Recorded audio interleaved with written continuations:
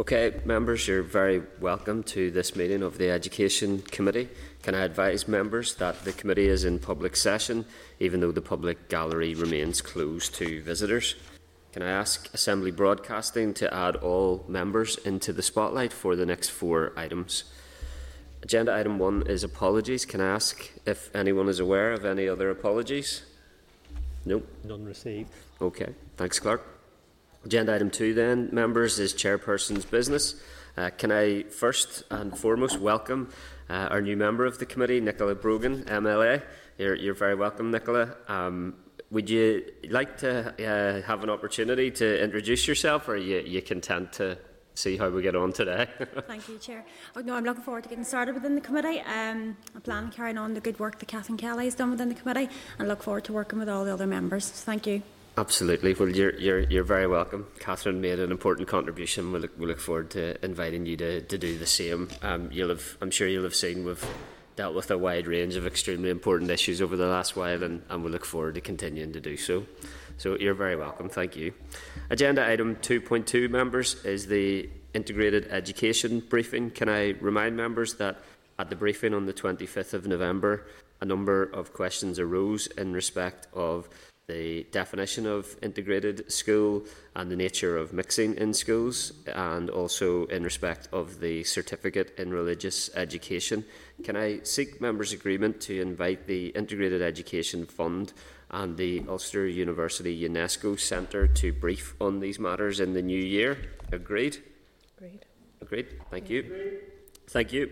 Agenda item 2.3 is in relation to suspension and expulsion.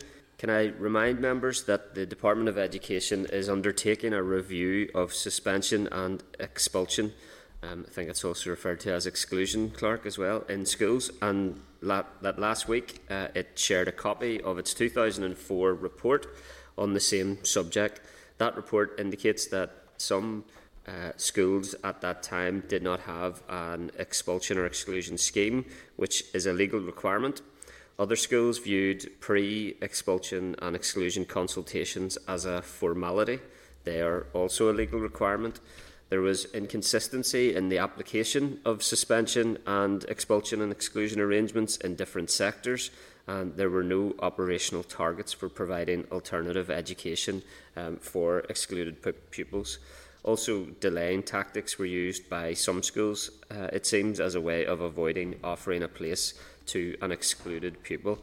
Can I remind members that the committee has already asked about the terms of reference for the new review and seek members' agreement to write to the Department of Education seeking clarification as to whether anything else has been done in the meantime to address the issues set out in the 2004 report. Agreed? Agreed. Thank you. Agenda item 2.4, members, is procurement in schools. Can I remind members that the Finance Minister made a statement on Tuesday, the 1st of December, regarding procurement. During the statement, there were multiple references to poor procurement practices in education, in particular schools being obliged to make use of expensive contractual arrangements to undertake low-level maintenance. Can I seek members' agreement to write to the Education Authority seeking clarity on the level of delegation that schools currently enjoy in respect of this kind of work, and what plans the Education Authority has to improve this situation? Agreed? Agreed. Agreed. Thank you. Agreed. Thank you. Agenda item 3, members, can I refer you to the draft minutes of the committee meeting of the 25th of November at page 6 of your meeting packs, and seek your agreement that the minutes are a complete and accurate record of proceedings? Agreed? Agreed. Agreed. Thank you. Agenda item 4, members, there are no matters arising. Okay, and that takes us to agenda item 5, our briefing from the Department of Education on the Special Educational Needs Framework, and in particular the consultation on new regulations and code of practice. Can I ask Assembly Broadcasting to remove all members from the spotlight and add the witnesses? And can I refer members to a briefing note from the committee clerk at page 14, a departmental briefing paper at page 28, copy of the consultation documents and equality screening at page 38, Other papers, including a draft simplified guide to the SEN Code of Practice from page 128, and in table papers a commencement order relating to Section 1 of the SEND Act, which is at page 155. Can I welcome then Ricky Irwin, Director of Inclusion and Wellbeing at the Department of Education, Sharon Lawler, Head of Special Education and Inclusion Review Team at the Department of Education, and Jan Matthews, Special Education and Inclusion Review Team at the Department of Education. By way of welcome, officials, can I say that the Education Committee has obviously dedicated significant time in recent months and years to considering issues relating to the provision of special educational needs. We've heard a lot about late statements and varying levels of support for vulnerable children during and after the first lockdown. The new SEN framework is therefore of significant interest to the committee for now and into the future when education returns to a new normal. Can I advise officials that the committee will give you 15 minutes to make your opening statement, in which we'd like you to discuss the background to the new SEN framework, followed by question from members. And can I hand over to Ricky Irwin at that point? Good morning, Chair and members of the committee, and thanks very much for the opportunity this morning to provide a briefing on the consultation on the draft SEN regulations and the SEN Code of Practice. So at our briefing on the 11th of March to the committee, we provided you with an update with regard to the new SEN framework, and today I'll focus on the draft regulations and the supporting draft Code of Practice, and we'll update you on our planned next steps. The paper you received to accompany this session today provides more detail about the consultations themselves. So the focus of the new SEN framework is on inclusion, early identification and assessment, leading to interventions designed to ensure that children and young people with SEN have access to the special educational provision they need, when they need it, and that this is underpinned by clear, understandable information. The SEN regulations and the SEN Code of Practice are essential building blocks of the new SEN framework. The new SEN regulations set out the detailed processes to support the SEN primary legislation, and the new Code of Practice sets out practical guidance for schools, the Education Authority and others for identifying, assessing and making provision for children who have SEN. Another key element is awareness raising and training for schools and others in the new SEN framework. So ahead of our briefing today, members have been provided with a paper which gives some detail on the consultations, as well as a synopsis of the main content of the SEND Act 2016 and the main changes between the SEN regulations which the Department published for consultation on the 30th of September this year and the version on which we consulted in 2016. The SEND Act 2016 provided the Department with new powers to make regulations which, combined with the existing powers, have been used. Sorry to cut across you. Could I just ask everyone other than the person giving evidence to make sure that their devices are muted? There's a fair amount of background noise during Ricky's presentation. Thanks very much, Ricky. Thank you, Chair. The SEND Act 2016 provided the Department with new powers to make regulations which, combined with the existing powers, have been used to develop the draft regulations currently out for consultation. These powers include to prescribe the experience of the Learning Support Coordinator, arrangements and timescales for mediation with the EA about appealable decisions, and they also include powers to make provision about assistance and support to enable a young person to exercise their own rights in the SEN framework, and for those young people who lack capacity to avail of help from others. The new regulations that emerge from this consultation will be brought first to this committee for scrutiny and then onward to the Assembly floor through affirmative resolution. This was an important inclusion in the SEND Act, which gained royal assent in March 2016. So we've taken the opportunity afforded to us to really concentrate on what was not working and indeed how we could change the draft regulations to improve things. So with this as our mantra, we have made considerable changes to refine and finalise the regulations in liaison with the Departmental Solicitor's Office. A synopsis of the new draft regulations at a very high level, summarising the main changes since the 2016 consultation version, has been provided at Annex B to the written paper which the committee received. And I'll just single out some of the main changes from that. So firstly, the statutory time frame for the EA to make an assessment and, if necessary, make a statement has been tightened from 26 weeks to 22 weeks. In the 2016 consultation version, it was 20 weeks, which included a 4 weeks turnaround for health and social care trusts to provide their advice. However, we listened to feedback from those trusts and changed this back to 6 weeks, in absolute agreement with them that 4 weeks would not work. We've made an improvement to the 2005 SEN regulations, which do allow exemptions to the time limits, both for the EA and the trusts. While the draft regulations still permit these exemptions, they importantly introduce upper time limits by which the EA must absolutely complete each step in the statutory assessment process. And this represents a sea change improvement, and we hope will bring an end to statutory assessments taking longer than they should. The SEND Code of Practice has been drafted to reflect the SEND Act provisions and those contained in the 1996 Education Order, as well as the new draft SEND regulations. And once finalised, the new code will replace both the 1998 Code and the 2005 Code supplement.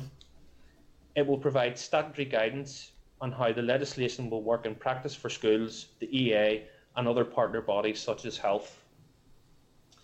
A key driver in the development of the Code has been the 2017 Northern Ireland Audit Office report on SEN, which recommended that the Department and the EA should ensure that schools apply a clear and consistent approach to identifying and providing for children with SEN. And with this in mind, the Code sets out individual roles and responsibilities and offers step-by-step guidance for addressing the needs of those children who have or may have SEN. This is supplemented by the use of practical flowcharts, checklists, and summary information that will be a go-to resource for schools during the process. Parts of the draft code have been developed in collaboration with a range of stakeholders, including schools, the Education Authority, Special Educational Needs Coordinators or SENCOs, the Education and Training Inspectorate, and other statutory and non-statutory organisations. Some key aspects included in the new code include the new 3 stages of special educational provision, which will replace the existing 5 stages. And the 3 stages include special educational provision by the school plus support from the EA, such as services provided through its plan of arrangements for special educational provision, and finally additional provision through a statement. Guidance for the EA about the production of the new annual plan of its arrangements for special educational provision aimed at contributing to a more open and transparent approach to how the EA determines the SEN services it will provide and what services are available, and importantly how to access these services. And this plan will also detail the training that is available for school staff. Also, in keeping with the new cooperation section in the SEND Act, the Code emphasises that there needs to be greater cooperation between the EA and health and social care trusts in the areas of identification and assessment of children who have or may have SEN, and provision for children who have SEN in the transition planning for children aged 14 and over who have a statement. There will be detailed information about what will be entailed for the new role of the Learning Support Coordinator, which replaces the SENCO role. There will be support that children over compulsory school age can have to exercise their rights, and there will be guidance for schools in preparing, reviewing and maintaining a child's personal learning plan, or PLP, which will be held electronically in a secure system, and guidance on sharing the PLP and asking for and recording consent to share and not sharing the PLP if consent is not provided. And this will replace the existing individual education plans, or IEPs, which are not at all standardised and are held in many and various formats at present across schools. The Department recognises the importance of investing in training for schools to help introduce the framework and to support its implementation. As such, we have funded the setting up of a SEND implementation team in the EA, and since 2017-18 we have provided £7.1 million to the EA to prepare for the implementation of the new SEND framework. This team has already delivered a significant awareness and training programme to school principals and SENCOs, and further training is underway and planned to ensure that both the EA and schools are ready to implement the new SEND framework. For the 19-20 financial year, the funding provided to the EA SEND team was £2.5 million, and this includes necessary subcover for attendance at training work back in school. In this financial year, we have also provided £7.5 million to schools directly in preparation for the new SEND framework. And it's especially important to support SENCOs, who, as I've already mentioned, will be known as learning support coordinators under the new framework. We want the school to ensure they have the time off the teaching timetable to do their jobs. I've already mentioned the PLP, and specifically the department has worked with nursery, primary, post-primary and special school SENCOs to co-design the new standardised PLP electronic templates which will be implemented as part of the existing School Information Management System, or SIMS.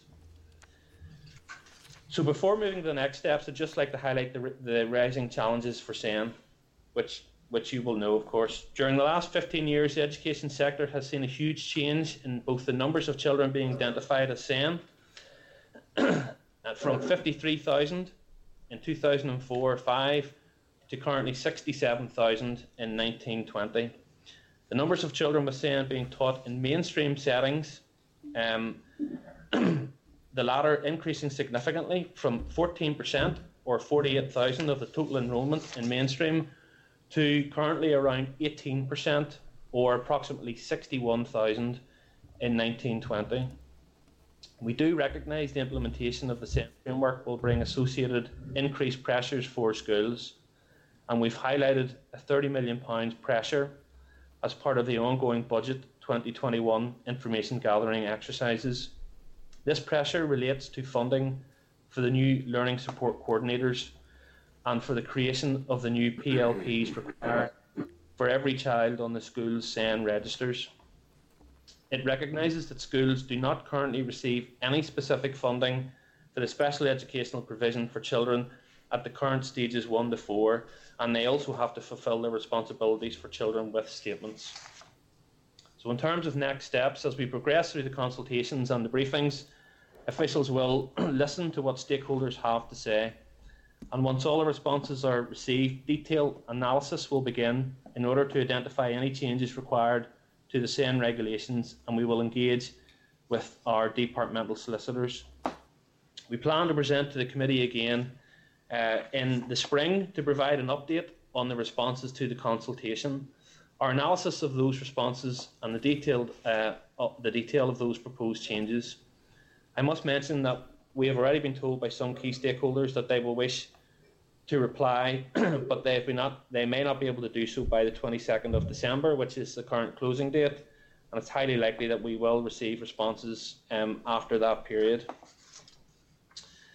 Careful consideration of the timing of the commencement of the provisions in the SEND Act 2016 is required. In the main, for practical purposes, these can only be commenced when all the building blocks of the new SEN framework, that is, the SEN regulations and the SEN Code of Practice, are in place. As you will have read in the paper issued to you ahead of this briefing, we're planning to commence the views of the child duty very soon. So commencement of Section 1 does not depend on the new SEN regulations, and as such there are no barriers to its commencement. So in conclusion, Chair and committee members, we look forward to establishing a productive working relationship with the committee as we move the SEN regulations, the SEN Code of Practice and the commencements forward. These legislative are an essential element in the overall reform of SEN services, which is much needed in order to improve the learning experiences of some of our most vulnerable children in Northern Ireland. The new regulations and Code of Practice will enable and underpin the operational changes which the EA is currently implementing in response to the many reports and recommendations which have been recently published in the area of SEN.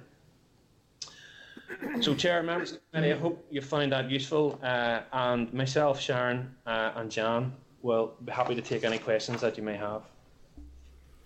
Thank you, Ricky. Can I ask Assembly Broadcasting to keep the witnesses in spotlight and to bring members into the spotlight when they are asking questions, and invite Deputy Chairperson Karen Mullen, MLA, to ask a question. Thank you, Ricky, Sharon and Jan, for joining us this morning, and Ricky for that update. Ricky, in relation to the 26 weeks come down to 22 weeks, and we know that over the summer period that doesn't be included, so you lose 8 weeks. Is there any proposals around changing that at the minute? So the 22 weeks, Karen, is the fixed time frame. So we have the fixed time frame at the minute of 26 weeks. The 22 weeks would be the proposed new fixed time frame. But within that process, we accept that there still will be challenges in terms of the EA seeking the required information from the various sources, including the schools and the health trusts, and that could be at any time in the year. So the proposal in these current arrangements is that we would introduce an upper time limit at the various stages of the statutory assessment process, and that upper time limit would be a 34-week time limit. So regardless of the time of year and regardless of the exceptions that may be put in place, the upper time limit would apply, and the EA would be required to make the decision on the statement within that time frame, because at the minute we know that when a valid exception is claimed, that becomes an open-ended process and there's no requirement to close that off. So the purpose of these changes is to try and address that particularly difficult situation. And so that would apply right throughout the year, summer and all the holiday periods. Thank you, Ricky. We know of all the work that's taken place to address the long time frames that we've had, and I suppose this committee will be keeping a very tight view on it going forward. Obviously we would like to see it done shorter, but we understand the complexities of it. Ricky, the Education Authority has been well documented, or the issues has been well documented, and some of them have touched on there, but particularly in relation to operational administrative handling of the special education needs over the last number of years. Can you comment on the readiness of the Education Authority in terms of applying the new regulations? You had updated and outlined there in relation to funding and training that has went out to schools, but this would be around actually the Education Authority themselves. Yes, Karen, it's an excellent question. I mentioned during the opening statement that since 2017-18, the Department has been funding the EA to prepare for implementation of the SEND Act. And that preparation has included funding not just to support schools and trusts, but also to support the EA itself. So the EA has, during the course of the last few years, been training all its staff in the new SEN regulations and the Code of Practice. It's also been working very closely with us through a number of specific governance structures. So we have had a steering group operating for a number of years now, which is jointly chaired by myself and Mark Lee from the Department of Health. Members of the EA are on that steering group, and on a regular basis we've been receiving reports in terms of the readiness and the preparation of the EA for the forthcoming changes. There's actually been quite a lot of work that has already been done in anticipation of the new legislation coming into effect. So we had a project called the Notification, Referral and Statutory Assessment Project, which is quite a long title, but essentially what it meant was we were trying to improve our cooperation with the health trusts in relation to requesting advice from them for children who are going through the statementing process. So the EA have been working very closely with the trusts. We've introduced a number of standard templates for requesting advice. The trusts themselves have actually put in place their own version of Senkos across each trust area. And we've been exploring how we can introduce electronic sharing of information for requests to try and speed up the process. So there's been quite a lot of work done. There's further work that is required, Karen, and we've been engaging very closely with the EA right throughout this process to make sure that they are ready for that. I did mention that we're hoping to commence one of the duties in relation to seeking the views of the child. We're hoping to do that very soon. Again, the EA are ready and prepared for that, and we will continue to engage with them during the course of the next few weeks and months as we seek to bring forward the remaining duties in the legislation. That's great, Ricky, and it's really positive. You've told us before around the particularly the trusts having their own Senkos and all that work that's been done to streamline it and improve the communication. So that's really good. Just finally, for myself, I think I've seen in the document that there's an additional £30 million needed to support the implementation next year. Ricky, I was just wondering, has that already been secured? Has the bid been put in? And in relation to the £30 million then, where will that be spent? Is it going out to individual schools or going directly to the Education Authority? Karen, thanks for that question. So this year, 7.5 million was secured, and that is going to schools to cover the period January to March 21, which is the last quarter of this financial year. That money will go directly to schools, and there is a formula for that. And as I said in the presentation at the start, the purpose of that money is to recognise that schools at the minute do not receive direct funding to support children who are on the code of practice stages from 1 to 4. So this will allow the current Senkos to start preparing for the need to have every child have a personal learning plan on their SEN registers and to give them the time off timetable. In terms of going forward then into next financial year and beyond, we have flagged a pressure of 30 million per annum, which would be required to continue with that SEN framework implementation. What I know at this stage is that the financial environment next year will be extremely challenging. We haven't got any confirmation at this stage around the £30 million pressure, but I will continue to flag that as a requirement to assist in the implementation of the new framework. And depending on the amount of money secured, we may have to adjust the phasing of the bringing in of some of the duties and the implementation of this. But at this stage, the pressure has been flagged very clearly. Thank you, Ricky. That's me, Chair. Thanks, Karen. Robin Newton, MLA. Robin's not there. Oh, apologies, Robin. Daniel McCrossan with us online. Daniel. Yeah, sorry, Thanks, Daniel. The system had okay, yeah. Try again, Daniel. Me, yeah? You didn't sound particularly clear there. You might have to speak as loudly and clearly as possible. Is that any clearer? Slightly better, Yeah. yes. Well, Go ahead as loudly and clearly as you can. I think we'll be able to make you out. right. Well, first of all, Chair, I want to congratulate Cecilia's in Derry for their considerable recognition this week and great award, good achievement for the school. And I know that there's a lot of happy faces, and I'm sure Karen and my colleagues in the SDLP are delighted with that as well. Ricky, thank you very much for your presentation and for the detail that is in it. I'll just jump straight to questions. Much of the SEN changes being brought forward, while significant, are targeting administrative processes, and the additional funding provided is targeted to meeting administrative needs. However, children make best progress when they are taught effectively rather than written about. What extra resources are you providing exclusively for additional teaching time to enable schools to meet the educational needs of their SEN children?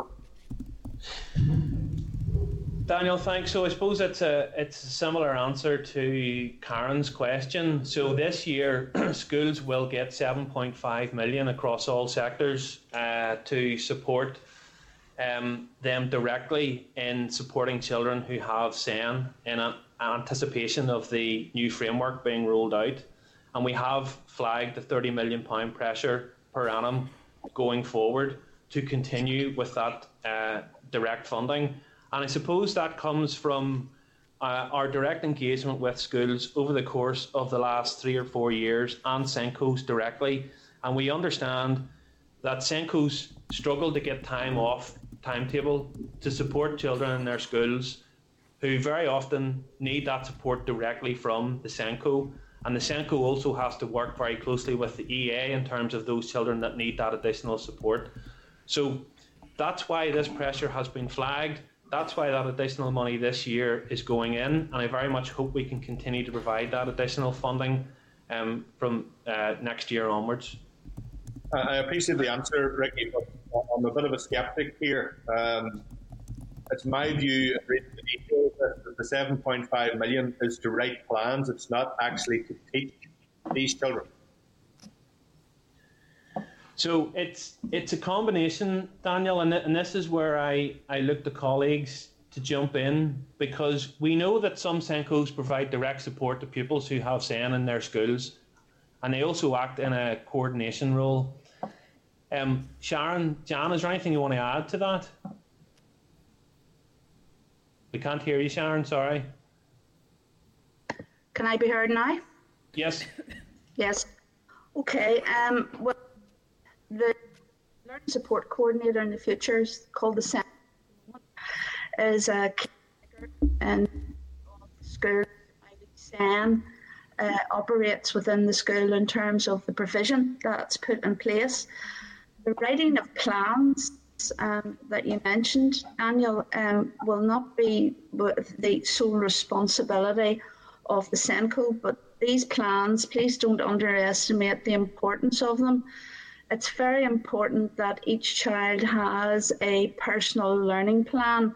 Their teachers will be involved. They will first of all be taking the SENCO and one other out to train them in these.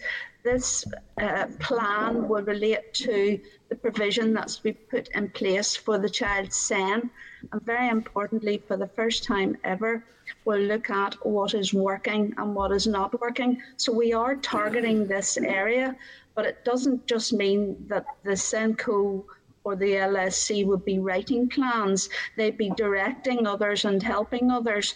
But the SENCO role is laid out within the code as quite a varied role. Jan, I'll hand over to you to talk about the role of the LSC and SENCO.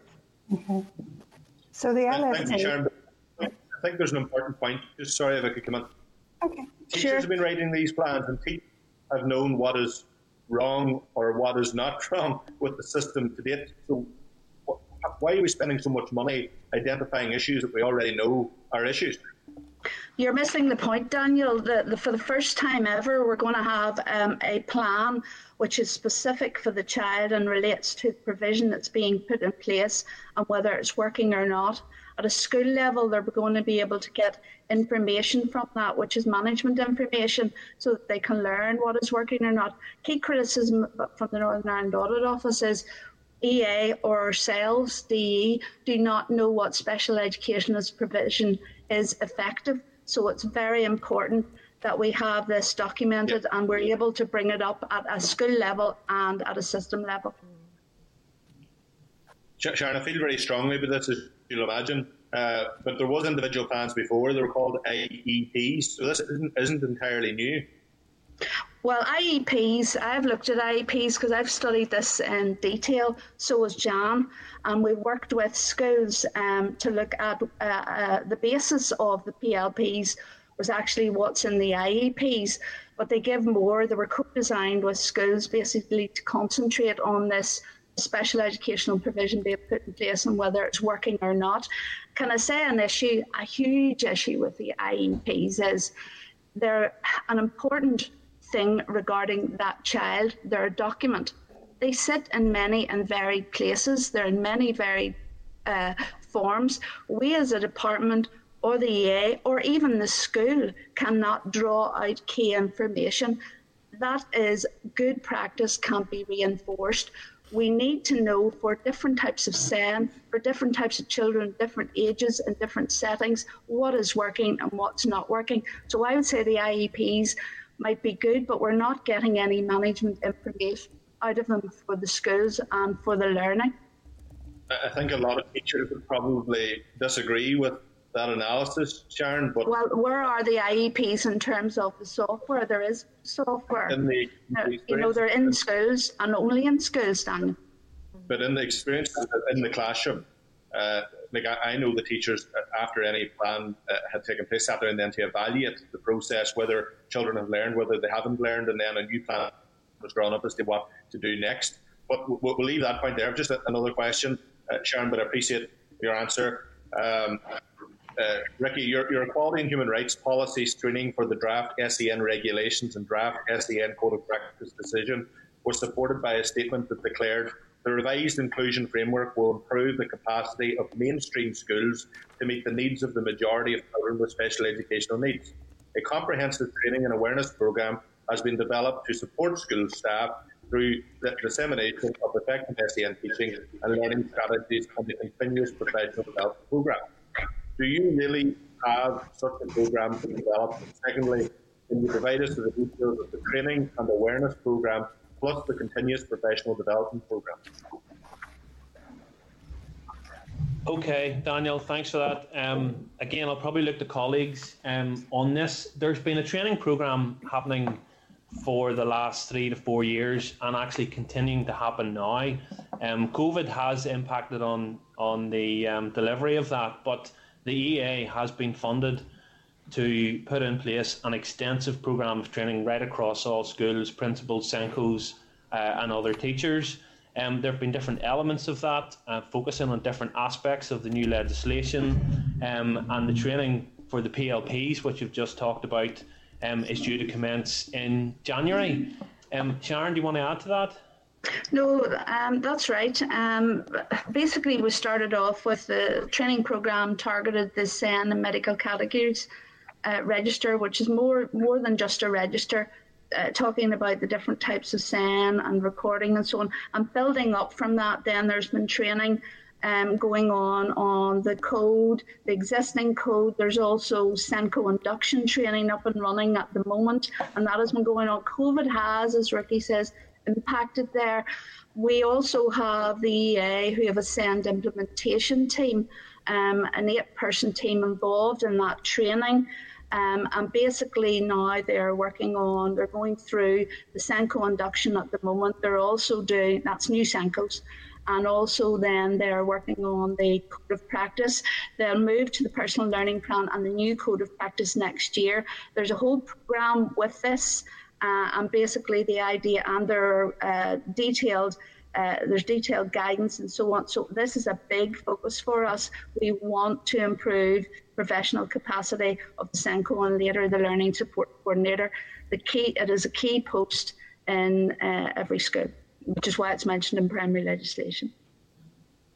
Also important, Daniel, is that the SENCO Learning Support Coordinator New World identifies the training needs that are required for the teaching staff and classroom assistants in the school. So that's also key in helping the improvement of SEN in the classroom and within the new SEN framework. So we have a budget line which is each year, which is for SEND implementation, and that budget line is sitting at 2.541. Which is 2.5 million, and that is really essentially focused on EA's work to get ready for the SEND implementation, but very importantly to get the schools ready. And there's £1 million of that which is for subcover for schools so that they can send the right people to the training and that they can do work back in school. Okay, Daniel. Okay, just a final very brief point, Chair. Very brief. Very brief, thank you. I'm interested in all this information. That there's parts of it sounds quite interesting and exciting, even if I could say it. But many people watching and listening to this, and who have taught special educational needs children for many years and have supported them, and families as well, will be wondering why it has taken the Department of Education 10 years to review the SEN framework. Why has it taken so long? Because I think we need an explanation. And to what extent are the significant problems of the Education Authority in respect to the SEN provision reporting caused a lack of policy certainty for the department? From the department. Daniel, I think I got that question. You were breaking up a bit there. This obviously came up during attendance at the Public Accounts Committee in terms of the length of time that it's taken to bring this forward. And the former Permanent Secretary was very clear on this point. So actually the process of bringing forward a new policy began probably around the time of 2009, when there was a consultation on what a new policy would look like. And there was an extensive response rate to that.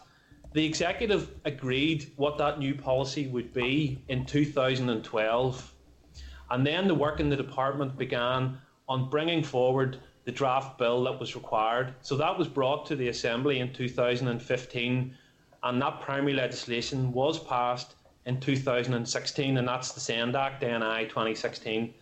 So that happened in 2016. The department then consulted on the supporting regulations in 2017.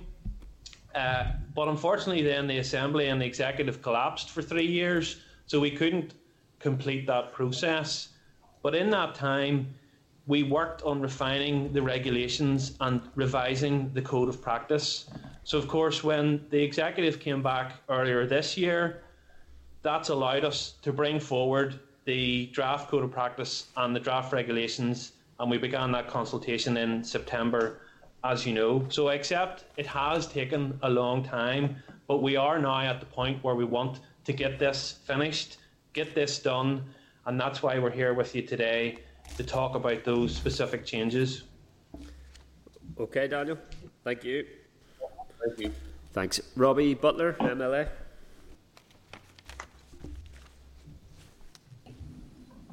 Thank you, Chair. Thanks, Robert. Thanks, guys, for meeting. It doesn't seem like the 11th of March was the last time that we met to discuss this, to be fair, and a whole lot has happened. So, and I want to thank you for the work that's going on. So I will get straight to my questions, if that's okay. Guys, we have over 67,000 children with SEN. That's across all educational sectors. It includes statemented and non-statemented. I believe the statemented figure is over 19,000. I know there's been some discussion in around the budget, but given the figures that we have, are the budgets and the projected budgets realistic? And on the budgetary question, what will be the reality for schools with regard to the provision for their children, particularly the statemented children? Robbie, I suppose that takes us into financial management territory. And what I can say on that is that when it comes to supporting children who have special educational needs, it's very much a needs-driven process. So the costs, of course, we know from previous years. We know that there's a total of 313 million per annum at this stage being spent right across SEN, and that's split across supporting special schools, supporting children who are in mainstream with SEN and statements, SEN transport, and pupil support services for SEN through the EA. So the EA manages that process in terms of the operational aspects, and throughout the year, obviously it would forecast the budget that it needs to get through the rest of the year, and as appropriate it would make bids to the department, which the department, what I can see in the main, would meet as and when required. So that's the process that will continue in terms of the budgeting and the forecasting going forward. Of course, in terms of the changes that we're trying to bring forward here, this is really about the policy and the legislative underpinning, which will allow the EA and support the EA to make the operational improvements that we know it's going through now. So we do still have a keen interest in knowing where the money will be spent. And I think one of the things that will help us going forward is what Sharon and Jan have set out in terms of the role of the personal learning plans, because a key criticism from the Audit Office has been we do not have a strategic evaluation of the level of provision, and we cannot say whether that's value for money or not. So what we need to do and what we're doing is putting in place the measures that will allow us to evaluate that provision to tell us what works, what doesn't work, and how much that costs, more importantly, getting right down to the level of child and the level of SEN, different categories of SEN and different types of provision. So that, I think, will inform our financial planning going forward, and that will also help the EA. I don't know if I've mentioned, maybe I haven't, we want to work with the Education and Training Inspectorate in terms of a more strategic evaluation of SEN provision. Again, that was a recommendation from the Audit Office in their report. We have a first stage of that process was completed a couple of years back, but when inspection services resume, we want to do a much more detailed evaluation of SEN provision that's going to look at, again, those aspects of what's working and what's not working. And I think importantly as well, in terms of early intervention, what is the effectiveness of the early intervention measures that schools are putting in place to try and support children at the earliest possible stage to avoid the need to get to the point of a statement where it costs a lot more to deliver that need. So there are a number of critical pieces at play here, and they will all come into play during the course of the next few months as we go forward with this programme. No problem. I appreciate that. And just very quickly, I suppose this is a yes or no answer. Genuinely, does the department have any fears or expectations that by embedding the framework in the code of practice, that there may be actually efficiency, synergies and savings that actually will keep it within the budget as it sits? Or is it possible that this may unearth greater capacity, greater need for fiscal support? I suppose I don't know, if I'm honest, Robbie, on that. Again, it's a needs-driven process. There are statutory duties here. The EA must deliver the provision that's required when it's identified in those children. I think what we need to look at is, are we identifying that need early enough? And when we provide that support, are we providing it in the most efficient and effective way? So whatever that costs then going forward will be whatever it costs, but I can't give you a definitive, unfortunately. That's fine. That's fine, isn't it? I don't want to waste my whole 7 minutes on just the finance. I want to get into something I'm very passionate about. You mentioned about early intervention. Absolutely. I think it's absolutely key. But at the other side of early intervention, we've obviously got children and pupils who will be leaving school at whatever age and that they leave at. So what focus has the framework and code of practice got in regard to improving outcomes for children with SEN, particularly in terms of lifelong outcomes with regard to further and higher education and employment? Yes, that's a good question again, Robbie. So actually, we do know that attainment stats and educational outcomes for children with SEN have improved considerably. So in 2010-11, the percentage that were achieving 5 GCSEs, including Maths and English, was around 24%. The latest figures I have are now that's closer to 41%. Likewise, in terms of 2A levels, it was previously around 20% for children with SEN. It's now up to around 31%. So we've seen a significant improvement in attainment levels. We also know in terms of the destinations for children whenever they leave school who have SEN, that there are higher numbers now who are attending higher educational institutions. So previously it would have been around 10%. It's now around 21%. And we're seeing higher numbers going into further education as well. So previously 26%, and that's now around 43%.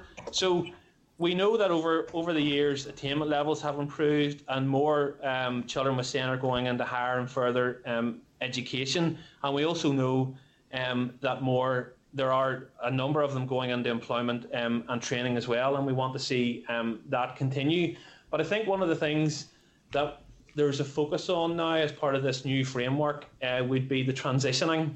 So the transitioning of pupils with a statement, and that process starting at the age of 14, putting that plan in place with all the relevant partners who support that child, and then reviewing that transition plan. And we're doing a piece of work at the minute with the Department for the Economy and with Health and with the EA around how we deliver that transition planning process for children with statements, and how we monitor that going forward, and how we can basically make sure that the outcomes for children when they leave school will be the best possible outcomes that we can achieve for them. Sharon, Jan, is there anything you want to add to that? That's very comprehensive. We just had the first meeting, I think, of the project board for the transitions project. So, you know, that because of COVID, that was delayed. So that is a big focus now. And the SEND steering group are the overarching body that the project board will report to. So something you'll be interested in as time goes on, how that project is doing and the outcomes. Transition is specifically covered in the code. I'll pass over to Jan now in terms of that. So you might want to have a look at what we've put in there. One of the things I want to say is to do with the special education provision, disregarding a child having a statement. From a day-to-day perspective for any child in the school, the focus is always going to be on improved outcomes. And the graduate on the new framework is providing for means looking at the special education provision that a child has been provided with, reviewing it to see is it working. If it's not, looking forward to then what other provision do we have in place. One of the things in the code, which is very, very important, is that we're trying to get schools to focus on their special education provision. What provision do we have available to us? And adding to that, as EA supports come in, looking at the provision and saying, what else can we do that becomes a norm within the school for delivering for children with SEN? With regard to the transition planning area, again, we have, through the regulations, refocused on the approach to transition planning. The school knows the child best, and along with the parent, and it's very important then that the school really takes the lead on transition planning for the child with the statement, involving clearly health and also careers in terms of really preparing that child for adulthood, and driven by, and what we're trying to do here as well is try to ensure there's consistency across the EA insofar as clear advice coming from the EA to say, like, here's our directions, here's what we need you to look at with regard to the transition plan, and also then for the EA to approve those transition plans. So there's a clear mechanism and structure in place to make sure that those transition plans are meaningful and that there's a consistency of approach. Yeah, thank you. Chair, could I just indulge here, because in the spirit of Robbie, you're well over your time, so if you be as brief as possible with a final question, please. Thanks. Yeah, no problem. I was just going to say I'm over the time because the answer was lengthy. But I appreciate the answer, guys. Genuinely, really do, because what you actually did was you answered my third question, Ricky, because I wanted to go into transition. Transition throughout life is one of those difficult and risky times. So thank you for that. Then this will be my final question, Chair, and I thank you for that. No problem. So we talked about the voice of the child. And I just want, if you can even briefly outline exactly what that methodology will be and how that's going to be, because parents will soon be consulted and the voices will be good. And I know Nikki are fabulous with the work that they do. But I'm specifically interested in drilling down into the individual kids, especially given some of the difficulties that some of these children have, how that voice will genuinely be embedded in the framework as we move forward. Well, okay, Robbie, I'll start and then I'll hand over to colleagues. So the EA will have a new duty, and that duty will be to listen to the voice of the child. And we have all the evidence and all the legislative and human rights frameworks that we need to tell us that this is the right thing to do. And stakeholders, again, are very positive on this. In terms of how it works, Maybe Sharon, you could give us a wee bit more detail about the process that you would see that coming into, probably in terms of statutory assessment. Well, there'll be different stages. Statutory assessment is one. It's an EA duty, but also within the schools framework, within the PLP, it also talks about the views of the child and seeking the views of. So the views of the child throughout are very, very important.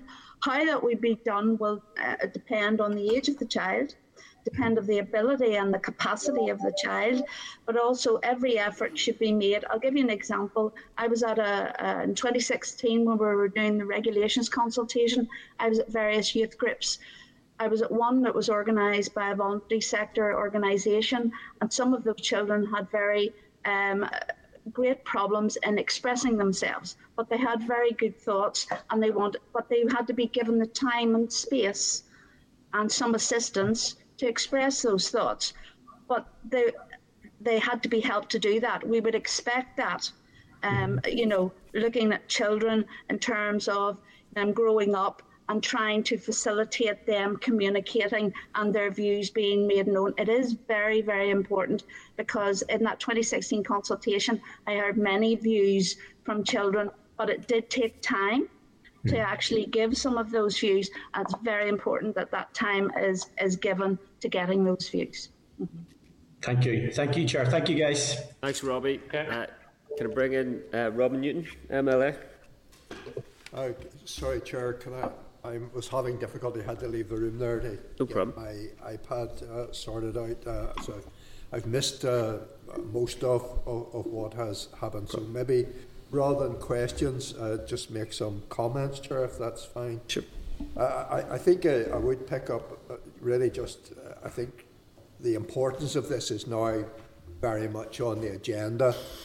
And I think there are, to quote, I think what was Ricky said, there are critical pieces of work at play here, and that's absolutely true, and we need to embed those critical pieces of work into the policy and into the delivery. I think it's absolutely critical, given what we have experienced in the past, the frustration of parents, the assessments and so on. Critical that we do get this right. And I have to say I do welcome the holistic interdepartmental approach. I think that's very much a step in the right direction. And Sharon made the comments just a few minutes ago about the importance of consulting with the child, and that is right. I think I would add to that, Sharon, the importance of consultation with the parent and consultation with the school principals and teachers and so on.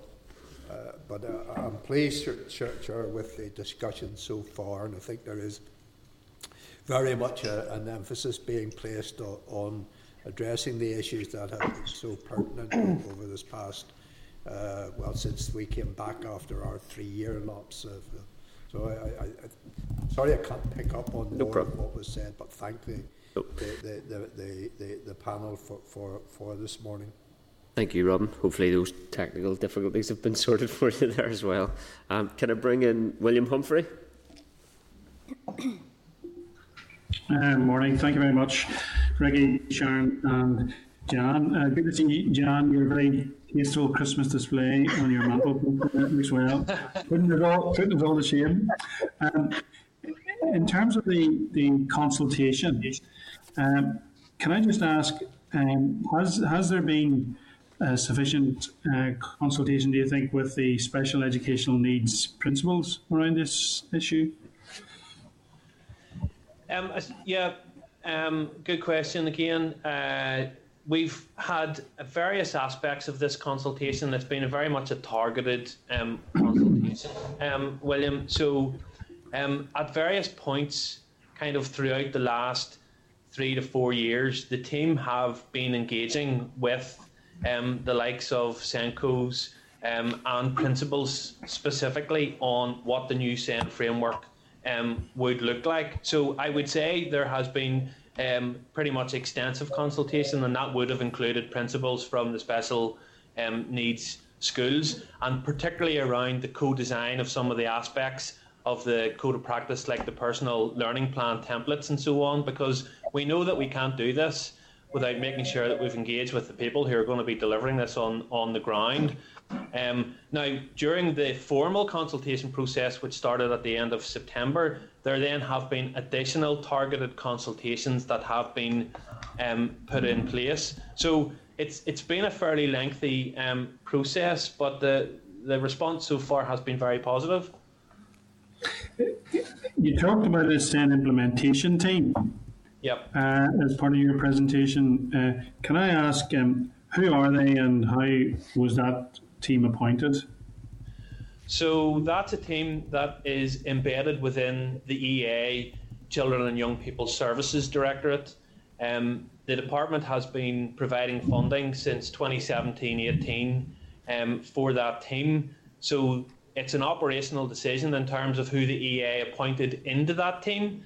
But it has been in operation for a number of years, and it will probably continue into next year. That team has been critical in all of this for us because they're really the connection with the schools and the staff within EA in terms of preparation and readiness for these changes coming down the track next year. So it's an EA-led operational team, William. So everyone is leaded by EA. No, it's a seconded mixture of some EA staff and also seconded teachers, because it's thought that they are the best people to actually do the main training. So there's quite a body of them. I think there's about 6 of them who are seconded Senkos. Some statutory operations and some Senkos as well. And to be honest, it's been invaluable to certainly me, having worked in this for like 100 years. They have been excellent, very professional, and I couldn't commend them enough. Okay. In terms of the statementing and the reduction down to 22 weeks that was mentioned earlier, at the end of the day, 22 weeks is still 5.5 months, which is huge pressure on that child, on his or her family, on the teachers, the principal, and all the other children in the classroom. And further to the Audit Office report and the PAC inquiry, which continues, I mean, is there sufficiency? I mean, it's good to hear about the work with the EA and the department working closely together around this. But as we know from the inquiry and from evidence that's been given, a lot of the time, a lot of the reasons for the delay is cited as being health. So has there been sufficiency in terms of the joined upness with the Department of Health and the trusts around this to try and drive this figure down and get the information through quicker, if that is cited as it is as one of the major problems in children being statemented? Yes, I suppose there's 2 aspects to that question. The first is just around that 22-week period, which is currently 26 weeks. And we've looked across the jurisdictions here in terms of where this would put us, and it would actually put us ahead of Scotland and Wales in terms of the time frame, which are 24 and 26 weeks. But just to caution that it's very difficult to make those comparisons because the systems are very different there. The processes involved in statutory assessment and statementing are complicated and have many steps, and that is the reason why it is as long as it is. Within that, if health advice is required and if health do need to see that child, then that in itself is a challenge that we know. So for the last number of years, we have been working very closely with the Public Health Agency, the Health and Social Care Board, and the Department of Health senior officials in terms of how we make sure that process will work smoothly. So compliance rates from the Department of Health during the last few months in terms of them providing their advice have been around, I think, 77%. And I mean within the time frame that they are allotted to do that. So obviously we want to try and build on that as we go into this new SEND framework, but we understand there will be challenges that the health service will face, and there may be circumstances, William, where health will say that they haven't been able to see a child because an appointment hasn't been kept, or for whatever reason they just haven't been able to do the assessment. And that is built into the code of practice, where health would then come back to EA and notify them that they require a wee bit extra time in order to do their assessment and provide their advice. And I suppose that's one of the drivers for us seeking to introduce the upper time limits. So the upper time limits of 34 weeks, and that means that the EA would still have to make its decisions around the statement, if one is required, within that time frame, regardless of whether the full information is there or not. But of course, we want to continue to work with health as much as we can to support that process. And I think I mentioned earlier, there have already been a number of significant improvements made. So trusts have appointed their own version of SENCOs across each trust. We've looked at standardising the advice templates across each trust to make sure that everyone is aware. The trusts have been training their staff on this process, and we've looked at electronic data sharing as well to speed that up. So I think we've done everything we can, and we'll continue to work with them over the course of the next few weeks and months. No, that's a very positive answer. William, sorry to cut across you briefly. Ricky, I might have to put an upper limit on your answers here, if that's okay, and hand back to William. Thanks, William. Thanks. That's encouraging to hear that, but what I was going to say, and it's good to hear that the trusts have appointed their own SENCOs and that the working across government is better. Was there thought given to go in that further step then, in terms when you talk about the implementation team or a steering group, for actually one of those SENCOs or a rep from the health department or the public health authority to sit on that, or either of those bodies? Oh, so the steering group is representative of those organisations. So I would co-chair it, and we have representation from the trusts, from the EA, from a number of different departments, including health, and we do have those conversations on a regular basis, and there's a lot of engagement that goes on in between meetings. So we do have that level of representation. I'll just finish with this. And it's not for me to tell you how to do your job, but in terms of getting better joined upness, perhaps someone or one of those SENCOs sitting on the implementation team might be a thought. Thanks, Chair. Yep. Thanks for the answers. Okay. Thanks, William. Thanks. Can I bring in Nicola Brogan, MLA? Thank you, Chair. Thanks, Ricky, Sharon and Jan for coming and giving those presentations and answers to those questions. Robbie has actually already asked the question about the voice of young people or the child in relation to this. I would just like to ask Ricky again, would you see the role of the youth sector being included in this action?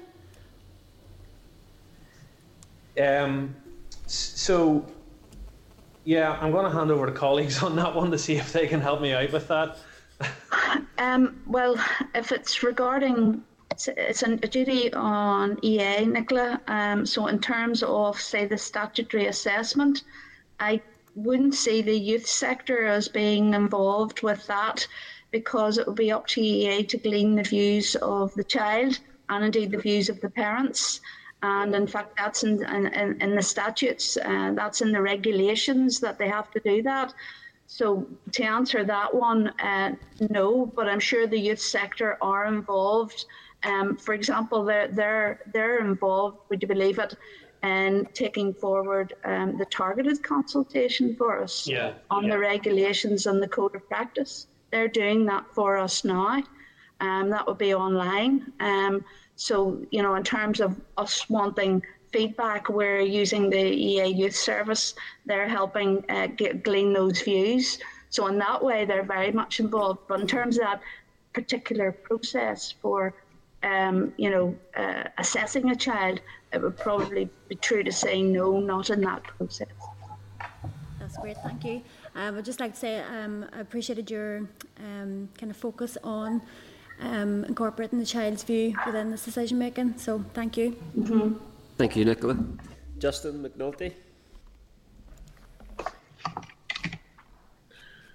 Thank you, Chair. And can begin with welcoming on board our newest member of the committee, Ms. Brogan. So you're very welcome and best of luck in your role going forward. Thank you, Ricky, Sharon, and John for your presentation this morning. Very important evidence, and I think the overarching ethos of listening to the voice of the child, it's fantastic ethos, and I think it's something that must be embedded into everything, all the work that happens going forward. And in that, SENCO, who came up with the term SENCO? Was that taken out of 1984?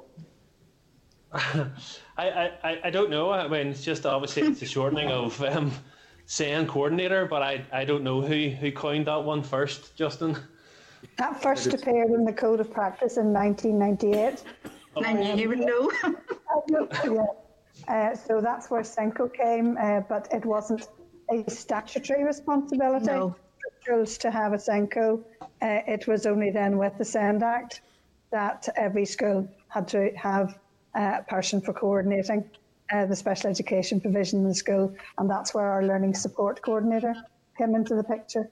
Oh, here, the person is fantastic and really important. It's the naming, it's the labelling, and I think for a young child hearing that term, that would frighten me. You know, your SENCO's coming, or your SENCO's going to have can you get rid of that term? I think it's terrible.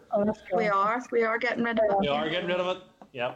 Okay, good. That's in the law, in the new SEND Act. Yeah. What's the new term? Learning support coordinator. Learning support coordinator. Learning support coordinator, yeah. Okay, that's much softer. It's not snappy. No.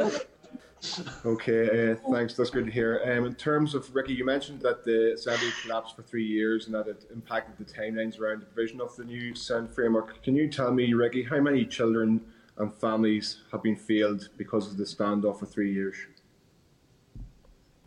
I couldn't answer that, Justin. All I can say is that the department during that period continued to work on these regulations and this code of practice. So we made good use of that time to make sure that we were as prepared as possible for this current consultation. And we actually did make a number of significant refinements, including bringing in the time frame around 22 weeks. So in terms of the broader question, that would be beyond my capacity to answer, unfortunately. Well, I just put myself in the position of a parent or family whose children have been let down because of that standoff. And I'd be a very, very angry parent knowing that a standoff between political parties has held back my child. I'd be very, very angry. Given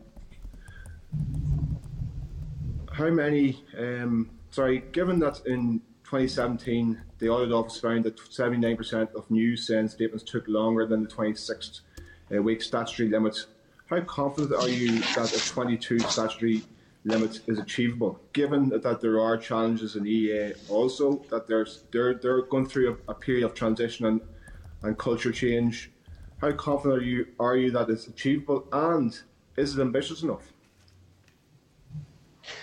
There's no doubt it's a big challenge, Justin. I mean, that figure of 79% in the 2017 Audit Office report, in the 2020 follow-up impact report, that figure was 85%, which were outside the 26 weeks.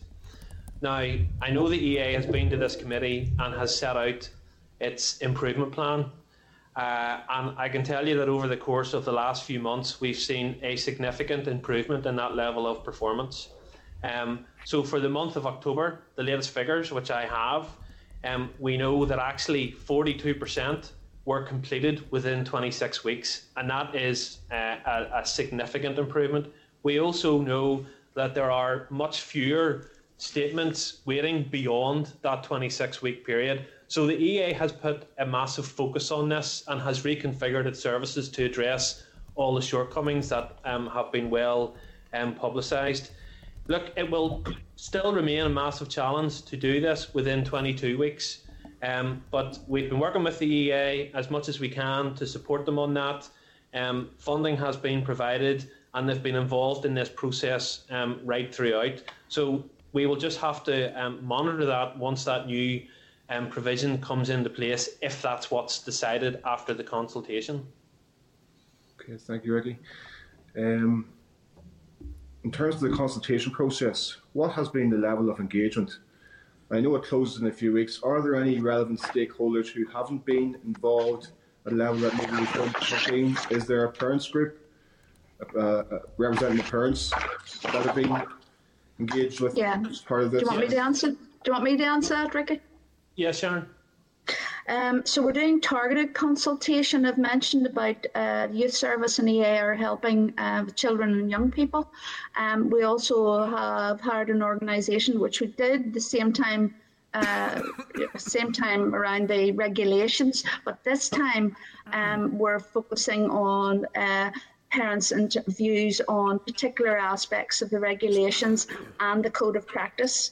So we're interested in their views. So we've singled out particular areas. We've given a lot of support to the organisation that's doing this, and that's underway at the moment. So yes, it's very important that we hear parents' views. In 2016, we heard parents' views very clearly. Two things that we're worried about was about the uncertainty around annual review and not hearing the result of those meetings that happen in school concerning their child's statement, maybe not hearing for 9 months. We've addressed that in the regulations, bringing that forward and making sure that that's more timely.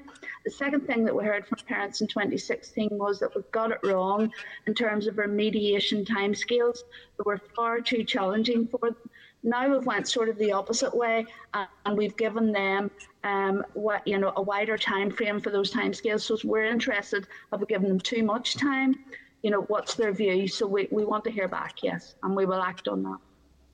Excellent. In addition, Justin, what we've spoken to, we've met with the Children's Commissioner, we've met with the Equality Commission, Children with Disabilities Strategic Alliance, Children's Law Centre, and so we're going to the statutory organisations and others to have direct discussion during the consultation in terms of any issues that they have. Thanks, John. Excellent. Listen, I wish you well. Just one final quick question. In terms of that statutory consultation, and in terms of the engagement with stakeholders, the Middletown Centre for Autism and such facilities, how do they fit into the consultation process? How have they been engaged with, and how will they fit into the new framework and models as you see it?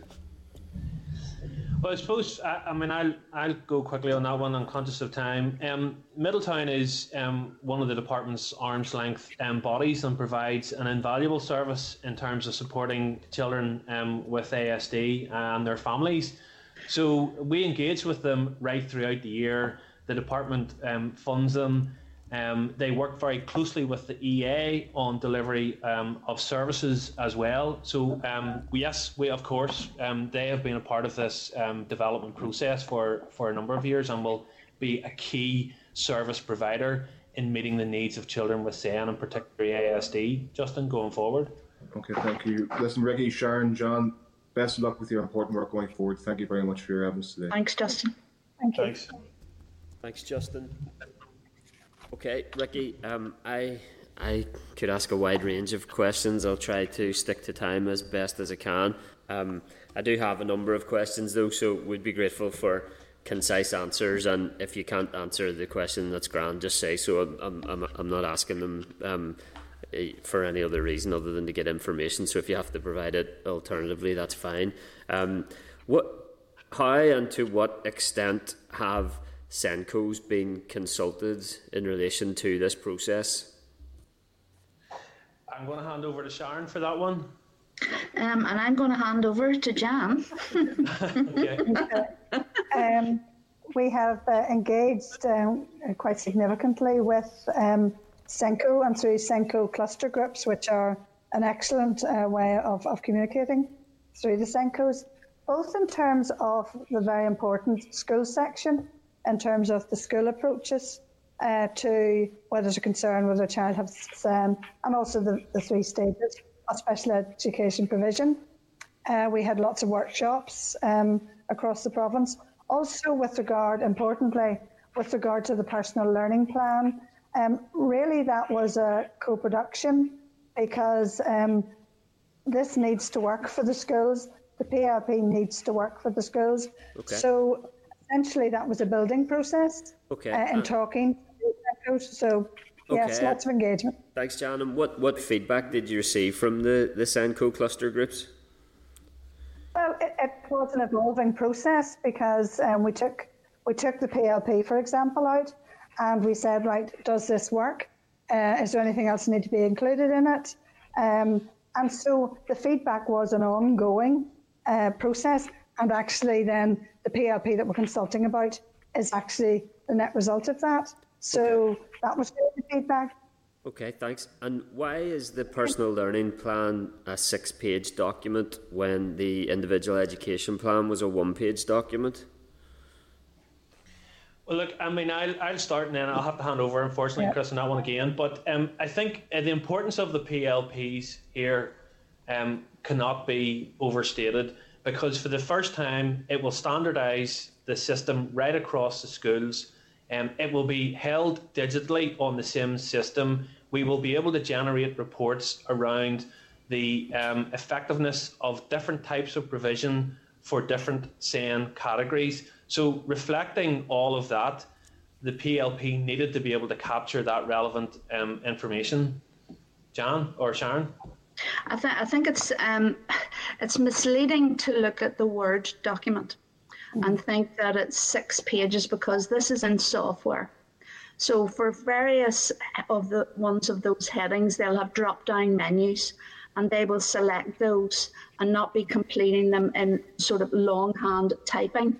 So once these are set up, life will become much easier in terms of completing the PLP. So, the flatness of a Word document in terms of the consultation is giving a false impression, because this is in software. Okay. I think one of the other things is also that the PLP will form the evidence base whenever a school is going to the EA for stage 2 services, and also then a reduction. So that means a reduction in paperwork, similar to it'll be used for statutory assessment. So the aim of the PLP is actually to reduce that bureaucracy and paperwork. It's multi-purpose. It has, yes. Yep. Okay, and how will you ensure that SENCOs or learning support coordinators will have adequate time to allocate to the personal learning plan? So I suppose that's where the $7.5 million this year and the pressure that's been highlighted going forward comes into play, Chair, because that funding going directly to schools is designed to allow SENCOs to have that time and space to do their full job. And you're confident that additional funding will give them the adequate time and space to complete their full job? Well, that's what we'll have to see when we get into that process. So we'll get some feedback from the funding that goes out this year, and we'll look at that and see how well that has worked for us. Okay. The feedback that I've received, I'll get on to the statutory assessment stage quickly here, but the feedback that I receive is that delays in support prior to commencement of a statutory assessment for special educational needs is as difficult and limiting as the delays with the statutory assessment stage of the assessment are. So how will you address time delays in support prior to commencement of statutory assessment in terms of special educational needs support? I think, Chair, that's probably straying into the operational side of things and the work that the EA is currently going through in terms of its improvement plan. I mean, that would relate to the current stage 3 or in the new system, the current stage 2. So I think that's an operational issue for the EA to improve access to its pupil support services and also educational psychologists. Okay, and how will the Department of Education help increase educational psychology capacity? So this year we have funded additional training capacity through the educational psychologist course at Queen's. So we have increased that to 10 being funded this year and 10 for the intake next year. So there's that, and we also know that the EA itself has brought additional educational psychologist capacity in this year, and I know as well that they're going through a capacity and demand exercise to identify the level of need that they have within their service to meet the needs that's out there. We'll watch that carefully then. Okay, in terms of the new SEN regulations and framework, you've said that the aim of the department is to end statutory assessments taking longer than they should. Has the department set a target date to achieve this aim? Well, I suppose everything that we've talked about today and everything that's in the consultation will be subject to further analysis after the consultation, and then we need to bring all this forward to the Assembly for affirmative resolution. So in terms of commencement, Chair, that will be a phased process.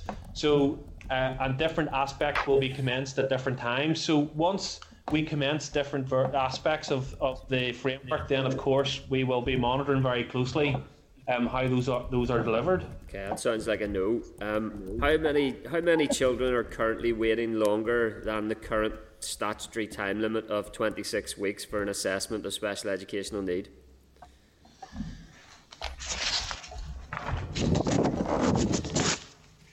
So the latest figures I have would be at the end of October, and that's 352.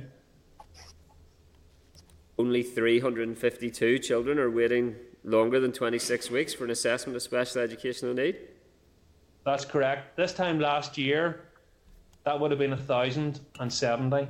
Okay, some progress, some significant progress, yeah.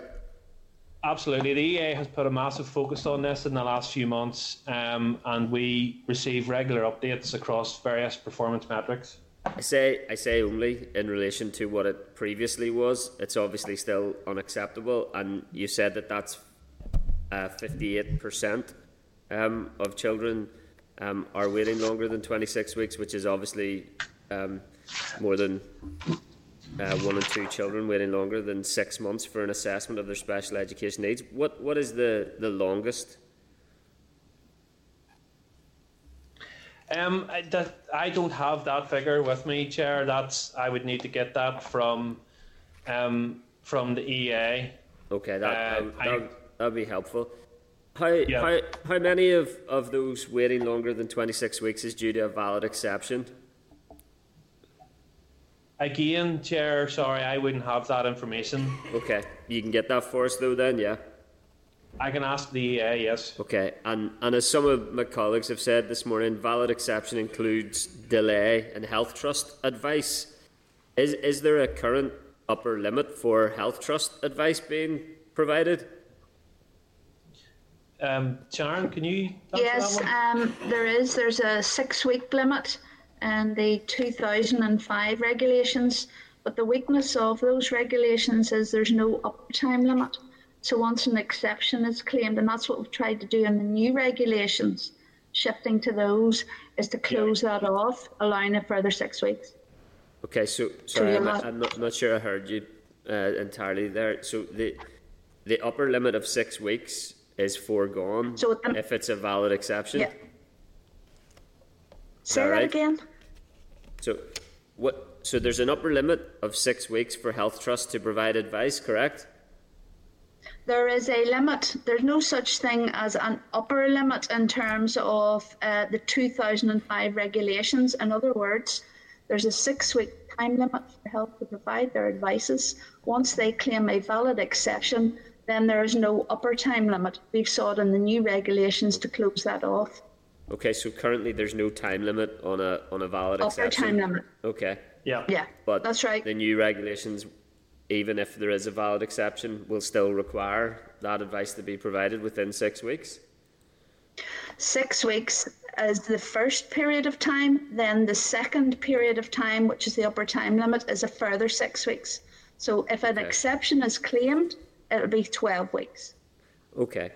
And do you know how many statements that are currently beyond 26 weeks are due to a delay in health trust advice? No, Chair. I would need to ask the EA.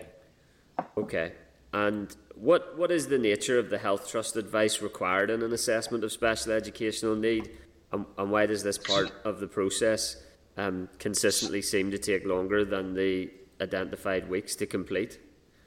So there are 4 aspects: community paediatricians, along with allied health professionals who are the occupational therapists, speech and language therapists, and physiotherapists. So between those 4 areas, potentially they all may need to provide advice depending on the circumstances of each child.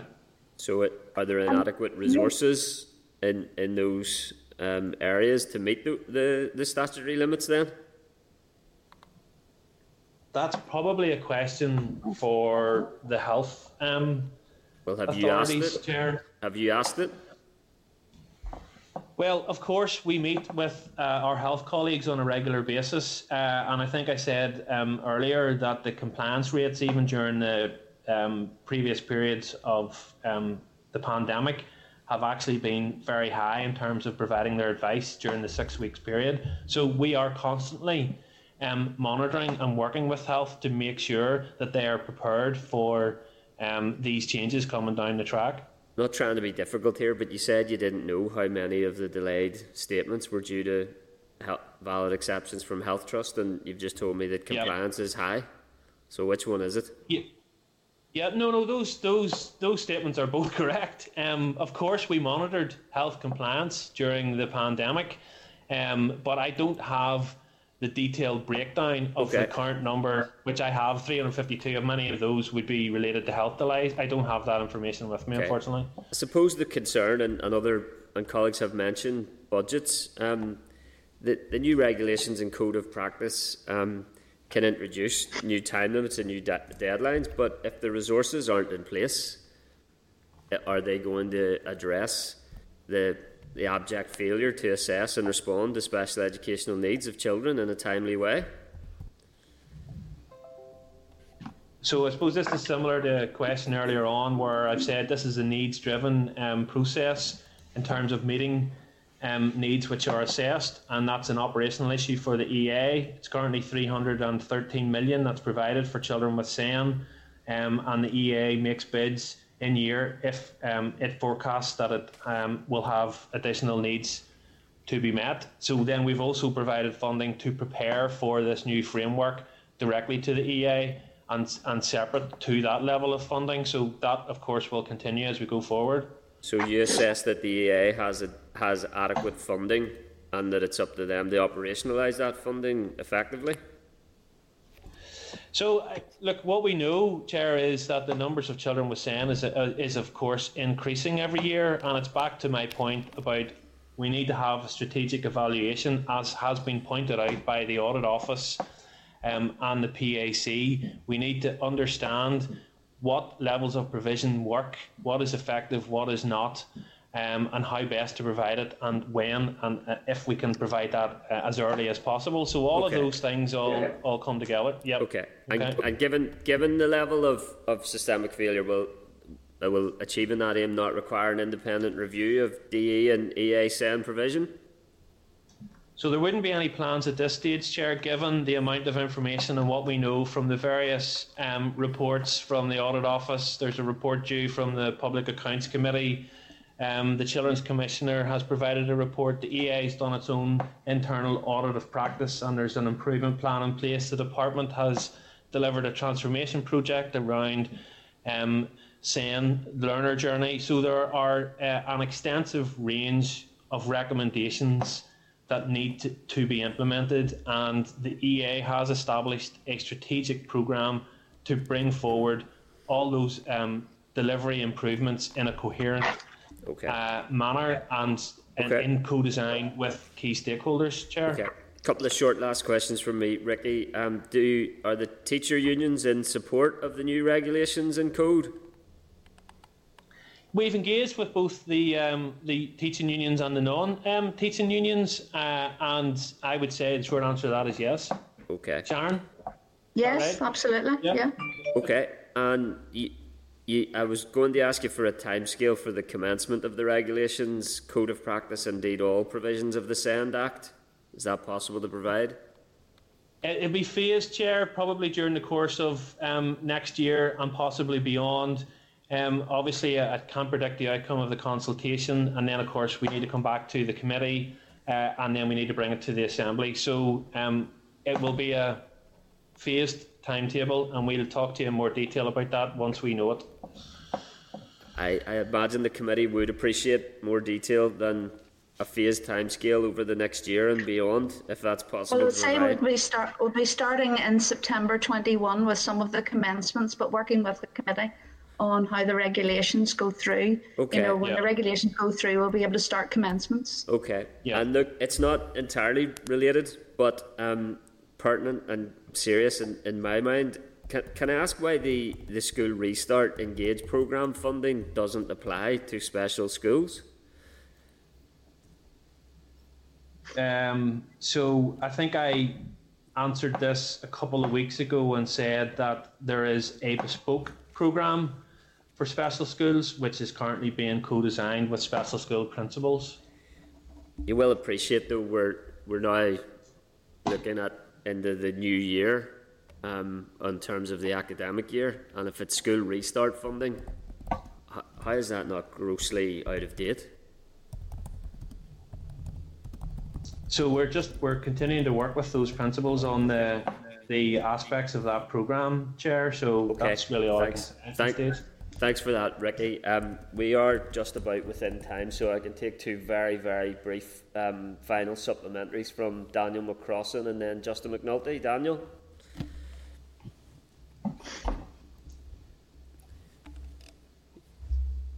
Thank you, Chair. You let me in. First of all, I am delighted to hear that 42% of statements are processed within the 26-week period. But I'm just wondering, does that include valid exceptions? And if it doesn't include valid exceptions, what would the actual percentage be? It does, as far as I'm aware, Daniel, but I'd like to confirm that with the EA and come back to you.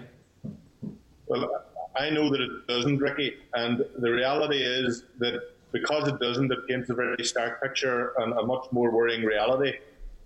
And you know, it gives me considerable concern from what I've just received in a text message from people in the sector. And I'm told also that there hasn't been level of engagement with Senko's as has been illustrated in this presentation.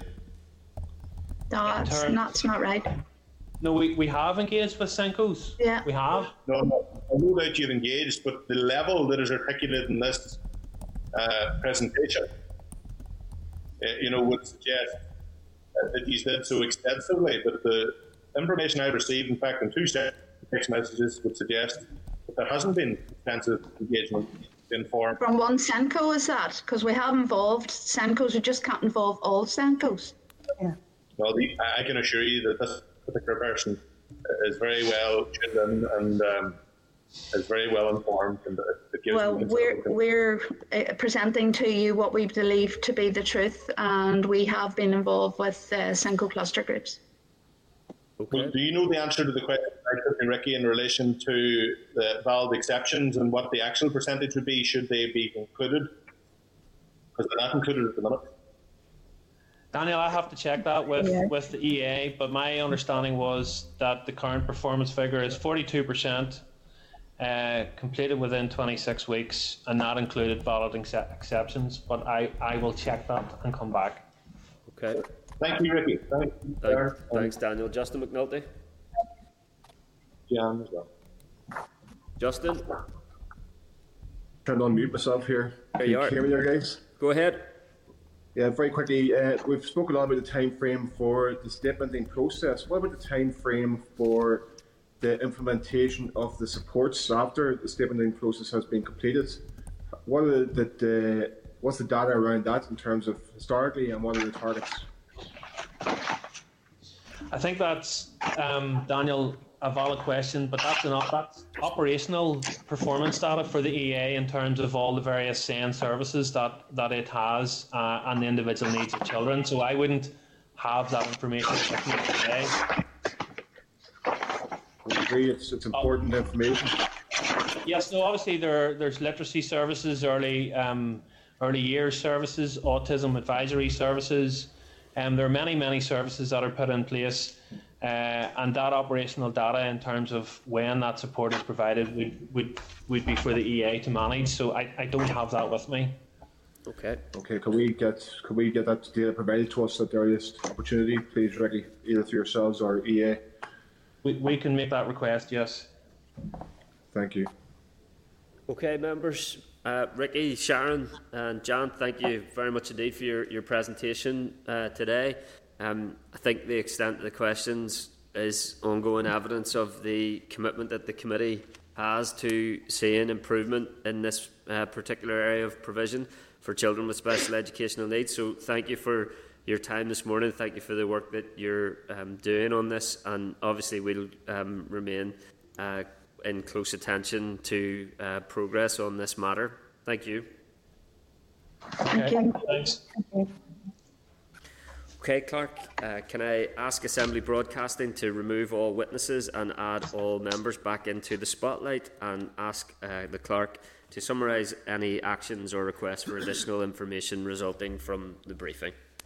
So, Chairperson, while I wait for broadcasting to put all the members back in, so I'll have a go at summarising here, and this is where members jump in and keep me right. So, I think perhaps the committee wants to write to the department seeking sight of the training and awareness programme and the personal development programme, which is in support of the new SEN regulations, some of which come into effect from 18th of December, and other measures like the 5 stages becoming 3 come in from the March 2021.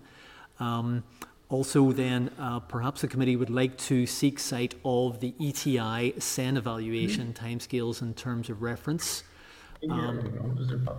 Additionally then, if coming back on Robbie Butler's question, if we can seek information on the transition planning process, because they said they were doing work on that to assist SEN children with their transition. And further to that, there isn't actually any information on the usual NISRA paper on SEN children's qualifications and destinations, so we could perhaps ask what they can tell about that. So briefly, members, what happened was in the last year or so, SEN categorisations were changed, so the number of children with SEN dropped by about, I think it was about 11,000, because what had happened was schools had recorded children who had medical problems as having SEN, which they didn't necessarily have. That made the numbers change, but it might also change the qualifications and destinations quite a lot, because you might have been, if you like, sort of over-reporting. A child has heart condition, say, then ends up going to university. They might have been previously recorded as a SEN child when they were not. So if you have the correct numbers now, that might give you a different picture on SEN qualifications and destination. Additionally then, members, if you like, we could ask the department to give us the contact details for their SEN cluster. I'm just thinking that when I stop being the clerk in the new year and this all comes into being, what the committee might want to do is to have a stakeholder event, maybe when the building's open again, and invite the SEN cluster members to come up and tell us what they think about what they think to you about the new SEN arrangements. SENCO clusters, yeah. SENCO clusters, sorry. Beg your pardon, Yep. Chairperson, thank you. Additionally then, we're looking for further information on the SEN statements, those that are waiting for 26 weeks, how many are waiting for health trust advice, and for a breakdown on that. Further, members, one of the officials there mentioned that the department funds educational psychology courses, presumably at Queen's. I don't know that, but I didn't know they did that. So maybe we get some more information on how long they've been doing that, what they actually fund. They also referred to an EA review of that service, so perhaps write to the EA and ask them about that. Additionally then, one of the officials referred to the DE transformation on the SEN learner journey. I thought that had all been paused, and I didn't know that it was being restarted. So if that's happening, then perhaps the committee might want to know.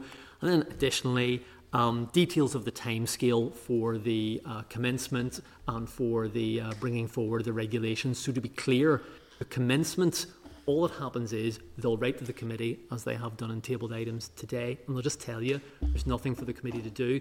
The regulations, that's a different matter. Those will come to the floor of the Assembly, probably if they're draft affirmative, as has been indicated, so there'll be a debate then. So timescales on that. And then finally coming on Mr McNulty's question, just asking, I think, to the EA about the timescales for the delivery of supports post the issuing of statements. Sorry, members, that was a lot. Have I missed anything, Chairperson? That's a fairly comprehensive summary. Robin Newton, yep.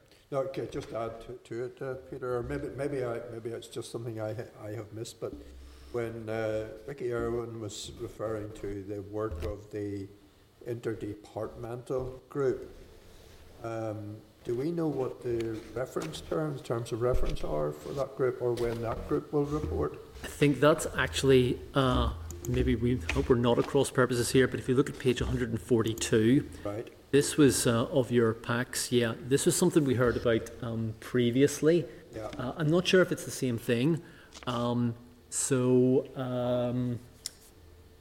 This one refers to 142 refers to health and education. Right, I beg your pardon. He mentioned. I thought he mentioned 4 departments working together. Okay then. Right, we'll ask him about that.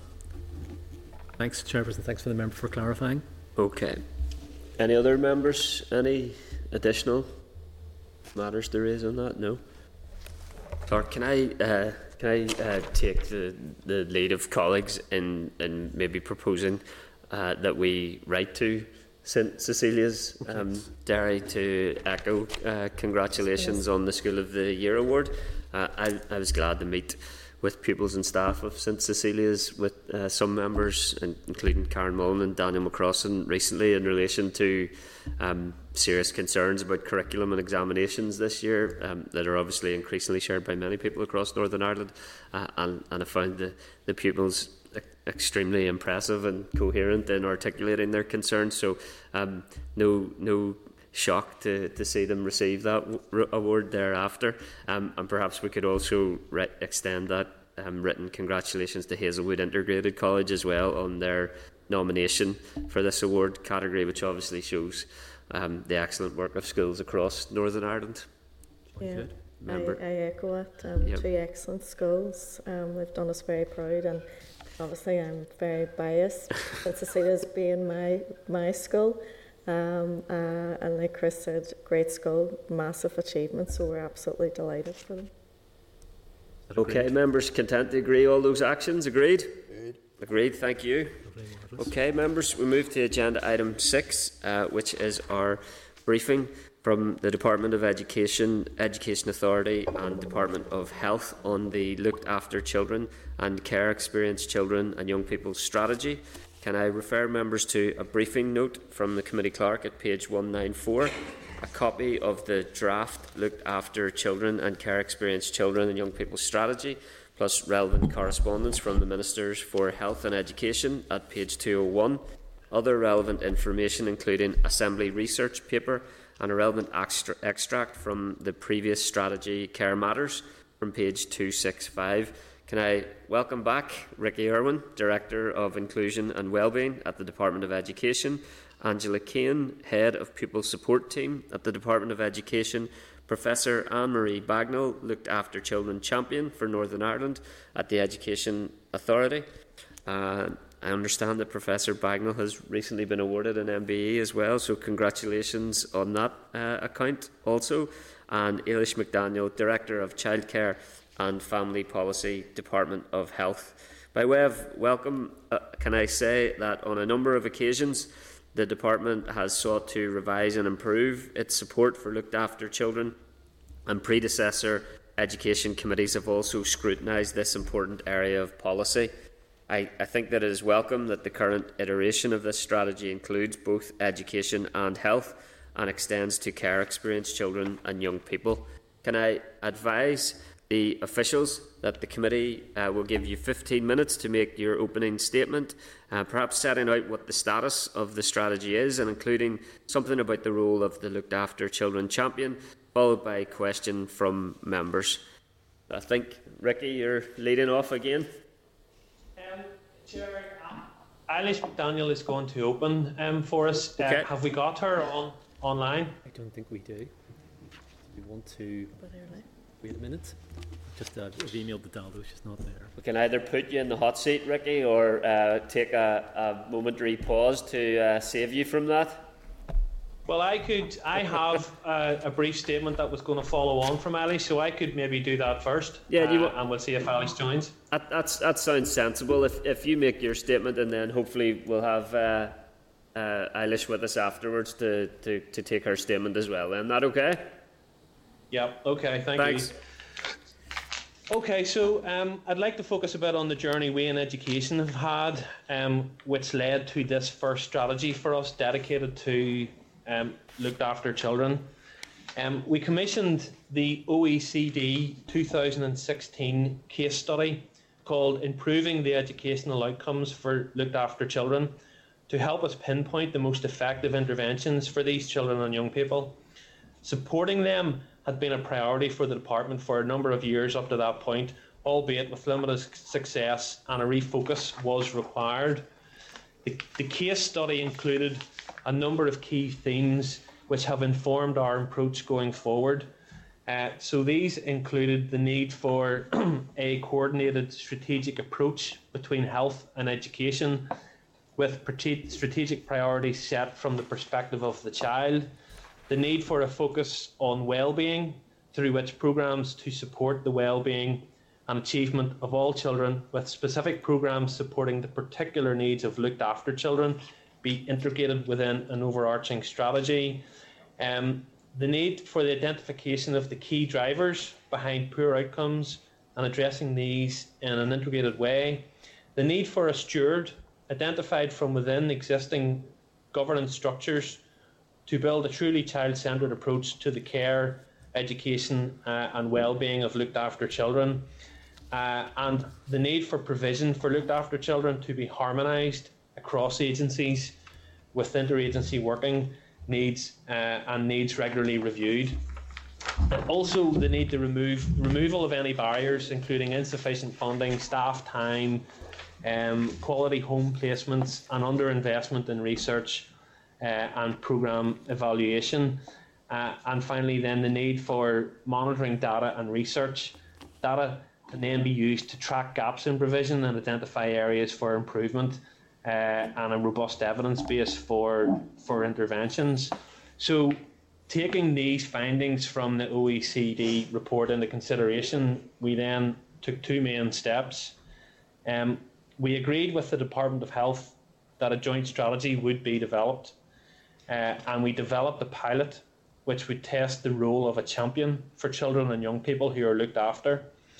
And this champion had the role of identifying the key interventions to raise educational outcomes at key stage 2 level and to improve multi-agency working, challenge existing supports and identifying and responding early when the looked after children needed that additional support. So the education element of the joint strategy then focuses on building on the success of that pilot of the champion for children and young people looked after by establishing the role on a permanent basis within the Education Authority, supported by a new support service, as well as targeting the following areas. So providing tailored support to looked after children in education to ensure they have a positive and engaging learning experience, enhancing access to that support, resources and training for educational settings, building capacity within education on trauma and attachment, reviewing and adapting the personal education planning process and coordinating this with the personal learning plans for children and young people with SEN that we've just discussed, identifying the primary causes of the educational attainment gap and measures to address it, and developing an effective multi-agency approach. So we believe that all of these elements combined will transform the experience of education for our children and young people who are looked after. And Chair, members of the committee, again, thank you for this opportunity to update you on the progress. I'm not sure if Eilish has been able to join us during that time, possibly not by the looks of it. No, I think she has. Good, perfect timing, Ricky. Okay. There we are. I'll hand over to Eilish then. Clockwork, Ricky, well done. Apologies that I joined the session a bit late, but good morning to you all. I just want to thank the committee for the opportunity to brief members on the new strategy for looked after children and care experienced children, which we've entitled A Life Deserved, Caring for Children and Young People in Northern Ireland. I intend to briefly set out the background to the development of the strategy and the case for change, its overarching aims and objectives, and I'll also provide an overview of the strategy's key commitments to action other than those that I think Ricky has already outlined. Firstly, I'd like to thank the children and young people, their carers, their parents and advocates who have helped in the development of this strategy, and without them we wouldn't have been able to reach this important milestone. Turning to the development of the strategy then, as members will be aware from the Health and Education Minister's correspondence, the new strategy will replace the existing strategy, Care Matters in Northern Ireland, A Bridge to a Better Future, which was endorsed by the Executive back in 2009. It is being introduced at a time when there are more children in care than at any time since the introduction of the Children Northern Ireland Order in 1995. And at the end of September 2019, there were 3,362 children in care. Numbers have continued to increase during the pandemic, and there are now 125 more children in care than at the start of April this year. So at the 23rd of November, there were 3,474 children in care. Since April, there's also been a 58% increase in the number of referrals to children's social services, and we're also seeing increasing numbers of children on the Child Protection Register. For a second, if you can hear me. Can you hear me? Sorry, I'm recalling the advice we were given at Chairperson's Liaison Group to try and ensure that your camera covers all of your face, so that we can. Anyone that might need to lip read is able to do so as well. Is that? Can you? Yep. Is that okay now? That looks good now. Thank you. Thanks for that. Okay. Okay. So maybe just slightly lower. Apologies. There you go. That's you. Okay. That's great. Thank you. Thanks.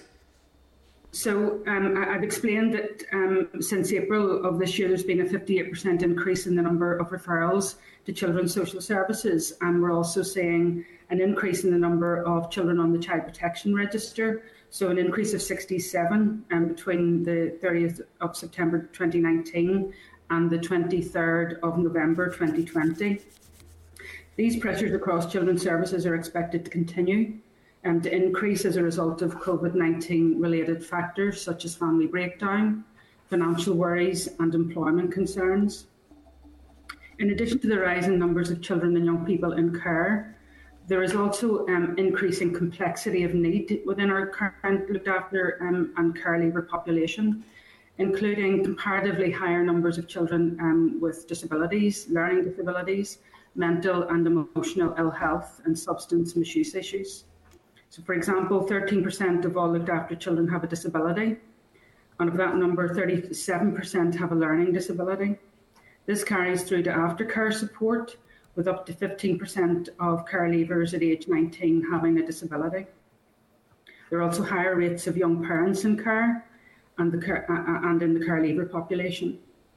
I think it's important to note before I get into what's not so good that there are many children and young people in care who have happy and fulfilling experiences in care and achieve their full potential.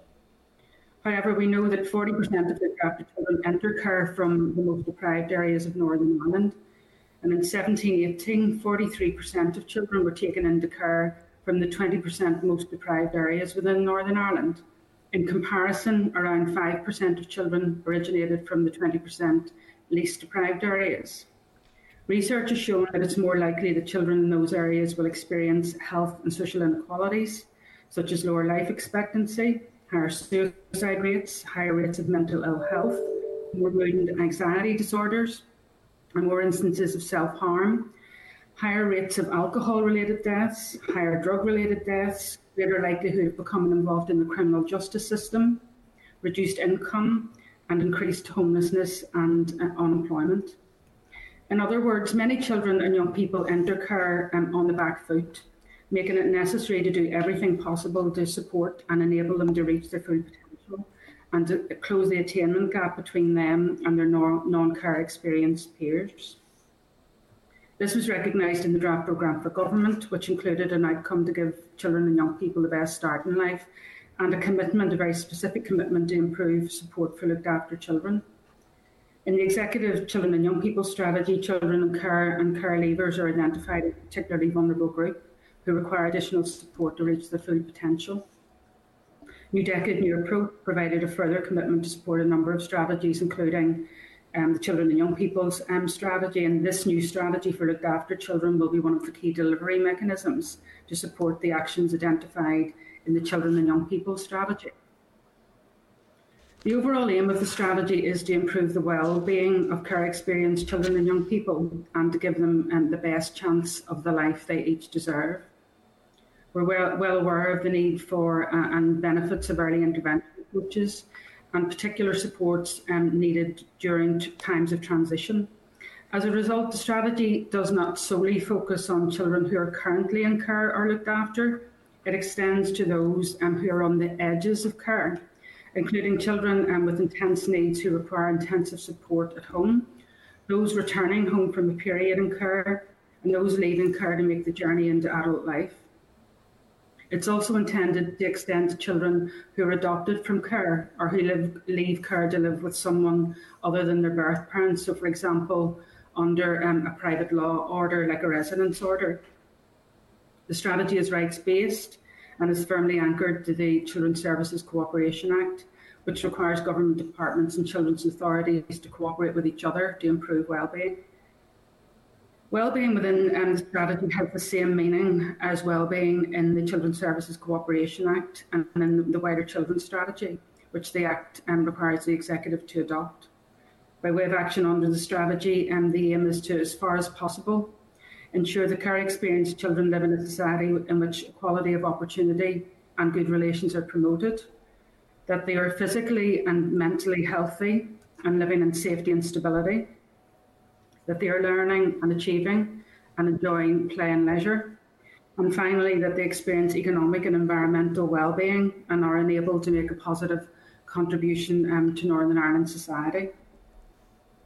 Within the world of looked after children, the term corporate parent is well understood and captures the responsibilities of health and social care trusts to look after children.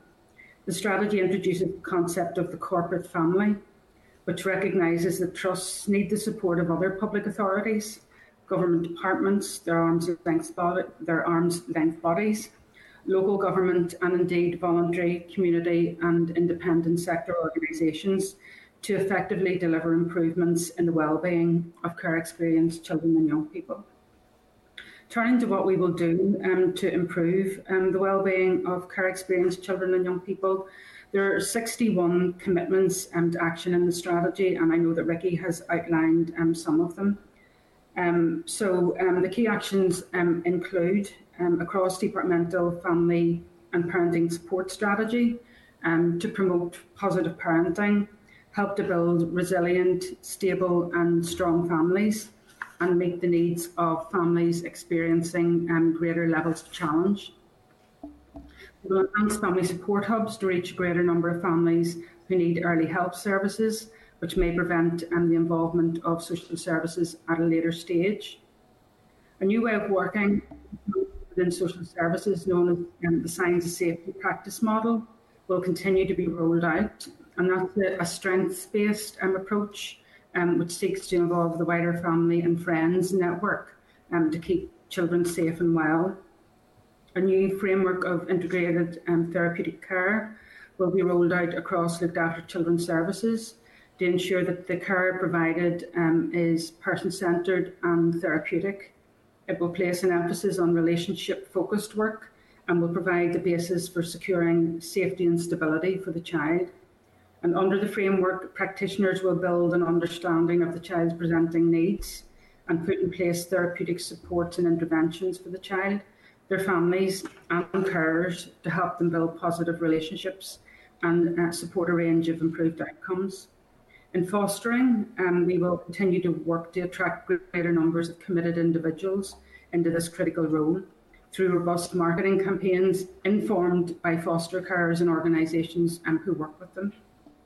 Foster carers know best what will attract individuals and families into fostering and what we need to do to support them in terms what we need to do to support them to enable them to stay in the role. We're introducing more mother and baby placements to allow young mothers to remain in foster care with their baby after the child's birth. We're also expanding specialist foster care placement to support young people with additional needs, such as children with a disability, those with challenging behaviour, or unaccompanied asylum-seeking children. In residential care, we're introducing peripatetic support teams to improve multidisciplinary support to young people who may be in crisis to, among other things, prevent entry into the criminal justice system, where looked after children are overrepresented. So, for example, in 2018-19, all of the young people in custody, 39% of them were in care. We're also expanding flexible outreach services to support looked after children when they're particularly vulnerable, such as in the evening or at weekends. And there will also be a capital programme for residential provision for children with a disability. For children and young people leaving care, we're introducing post-permanent support teams. For example, the teams will work with children who have left care through adoption, who continue to need support to perhaps deal with early trauma and to minimise the risk of their new family home breaking down. We will continue to work with the Department for Communities and the Housing Executive to expand the accommodation options for care experienced young people, including those leaving care, which keep them safe and offer them a stable and supported home base from which to pursue a career, training or further education. We're introducing a new capital scheme, the Staying Connected scheme, which will encourage children and young people to stay longer, and that's with carers, stay closer, and by that we mean close to their last placement, having aged out of care, or to stay together, and that means with their sibling and group. This could involve making it possible for a foster carer to extend their home, or a trust to purchase property within close proximity to a children's home. For unaccompanied asylum-seeking children, we intend to introduce a regional social work assessment, reception and advisory service for separated, trafficked and unaccompanied children. That is the knowledge, the skills, the expertise and experience necessary to address the needs of and provide appropriate support to the increasing numbers of unaccompanied children arriving in Northern Ireland. We invest around £10 million to establish a new regional purpose-built residential facility for unaccompanied children, which will increase capacity. Work has already started with the Department of Justice to establish a joint regional care and justice campus in place of current secure care and juvenile justice arrangements. The campus will include a secure care centre, an on-site step-down facility and community-based satellite services. Work is being taken forward within the department on a new mental health strategy, and in relation to CAMS, a managed care network for children and young people with acute and high-intensity care needs will be established. A holistic health appraisal will be introduced in place of the current annual medical assessment arrangements, and this will involve school nurses. The views of children and young people were important and hugely helpful in the development of the strategy, and they will be equally important in implementation. Among other things, we will introduce a biennial survey to gather the views of care experienced children and young people and those responsible for their care to assess whether they consider outcomes are improving for them. Legislation will be required to deliver some actions, and this will be done by way of an adoption and children bill, which the Health Minister intends to introduce in the Assembly early in the new year. In relation to care experienced children, the bill will place advocacy arrangements on a statutory basis, require trusts to publish details of the services they offer in their area to young people when they've left care, enshrine corporate parenting principles in law, enable disabled children to avail of short break care away from their families without needing to be looked after by a health and social care trust. We will strengthen care planning arrangements and the operation of foster panel arrangements. We'll place a duty on health and social care trusts to undertake an assessment of need for adoption support services. Extending support for care leavers up to age 25 to enable them to continue in or return to education or training. And finally, we will place a duty on health and social care trusts to promote the educational achievement of looked after children and young people and to minimise disruption to their education when making decisions about where they will live. We have already been able to secure recurrent funding for some actions. Others will be cost neutral and some will require new funding. Further bids for recurrent resources in future years will be made to secure the required funding. But it's not only about new investment, it's also about doing things differently with existing resources. And we've trialled some initiatives using transformation funding available both to the Department of Health and the Department of Education, and that has worked very well. So turning to success and measures, in terms of measuring how well we're doing in implementation, the intention is to introduce a report card with performance measures or indicators associated with each of the strategy's outcomes. And work is progressing on the identification of appropriate indicators informed by responses on the draft to consultation on the draft strategy. We will use a range of methods to measure performance. We will collect and analyse data, building on existing data sets, undertake surveys of children, parents and professionals, evaluate new services, commission research where this is considered appropriate, and initiate inspections and reviews.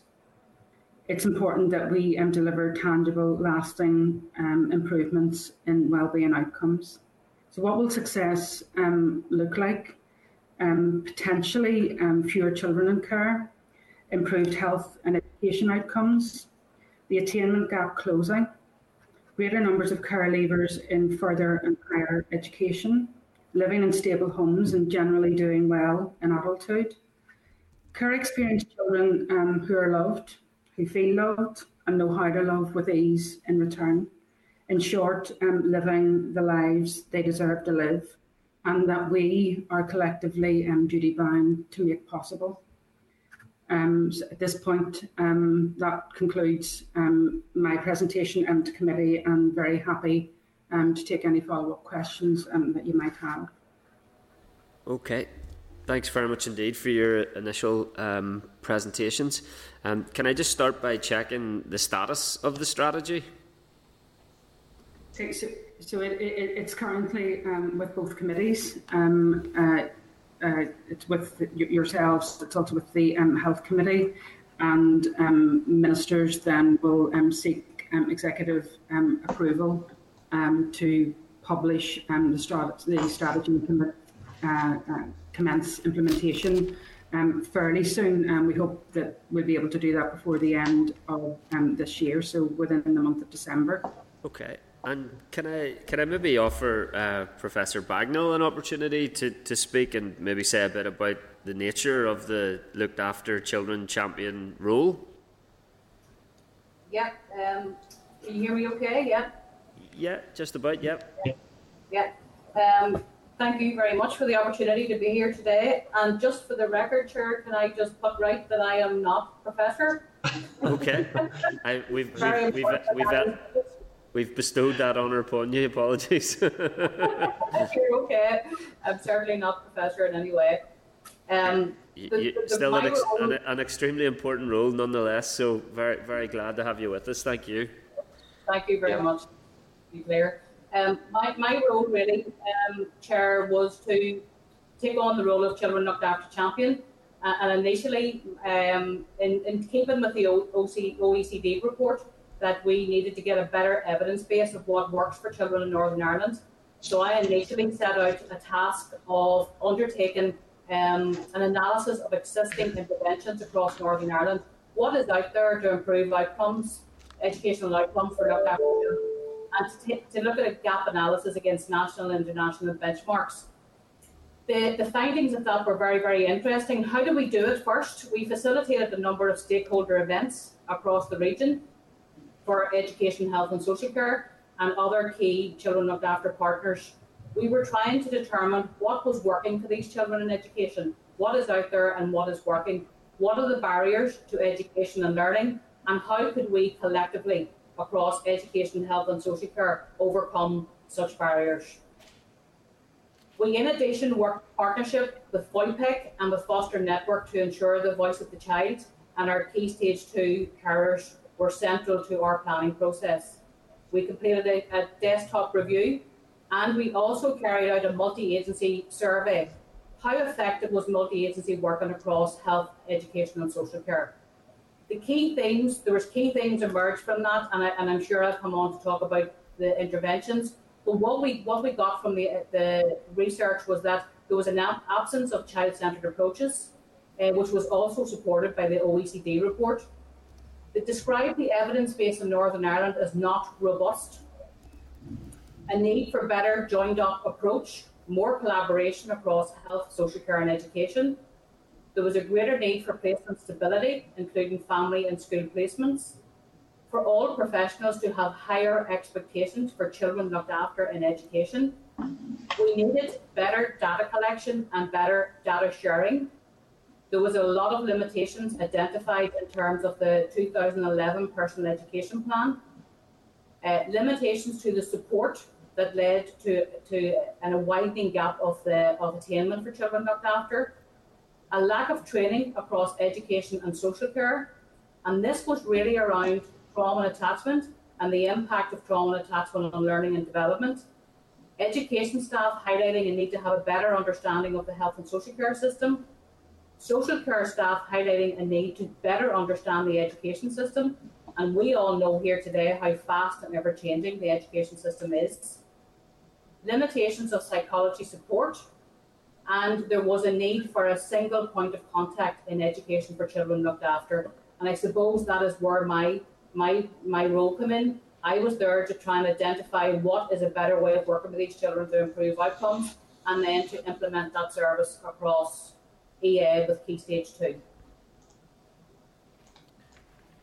Say again, an extremely important role, and are you confident that you will be able to implement some of the changes that need to happen? And perhaps I could also ask, you mentioned interventions. It's my understanding that early intervention Key Stage 2 looked after children education project currently exists, and also an attach programme described as a trauma and attachment informed multidisciplinary interagency relationship based approach to wellbeing exists. Could you maybe say something about those? Yeah, so out of the research, Chair, then I devised a suite of interventions that I felt would improve educational outcomes. We had a universal helpline available to all so that we could provide advisory support and to prevent drift and delay in decision making within education. We also had a huge amount of targeted support.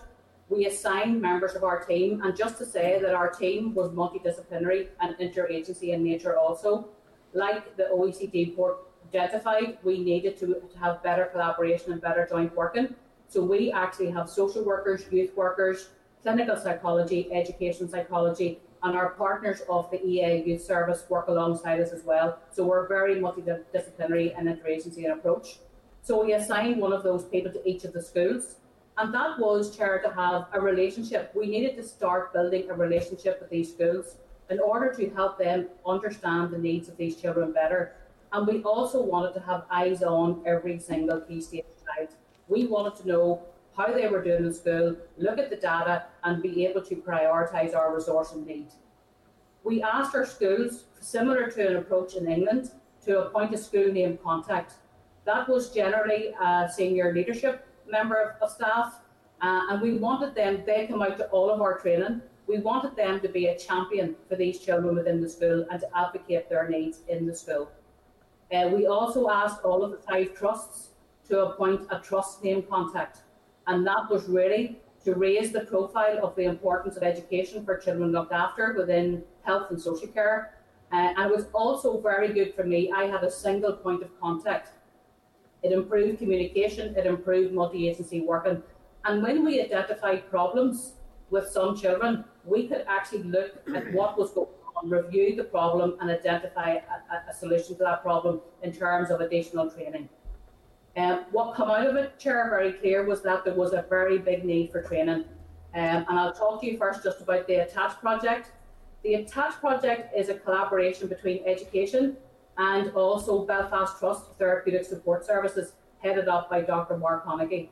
The independent evaluation has highlighted this and given it special mention. Those two perspectives working together, education and clinical psychology for children looked after, has had really good outcomes.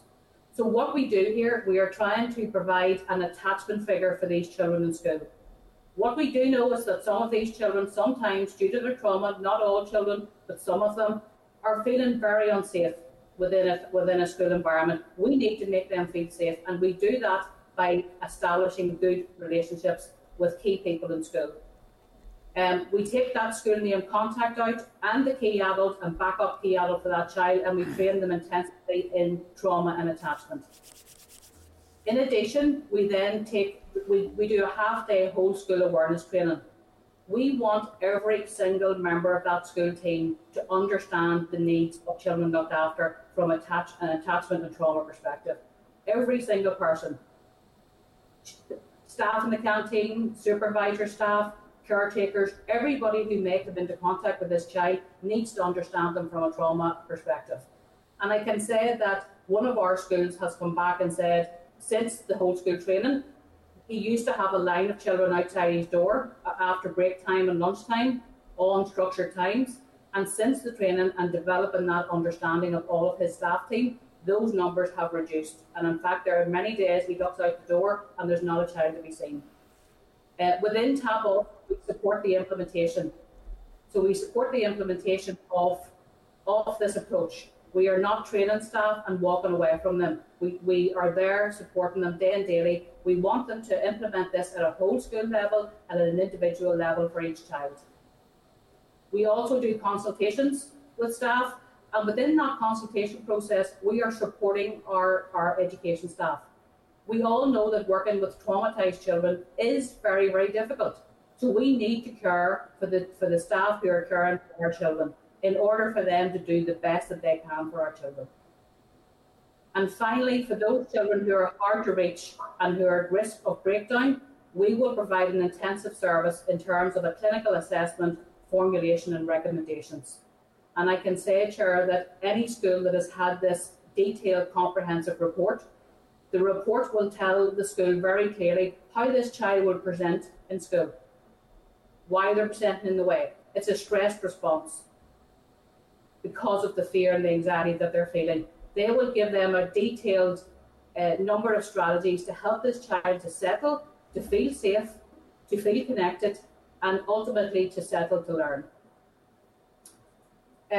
In terms of trauma and attachment informed spaces, we also resourced them to go into schools, and we wanted them in the classrooms because we know that schools are not resourced to withdraw children into quiet spaces. So we resourced that in each of the schools so that there is a space in a classroom that a child can self-regulate or staff can co-regulate with them as well.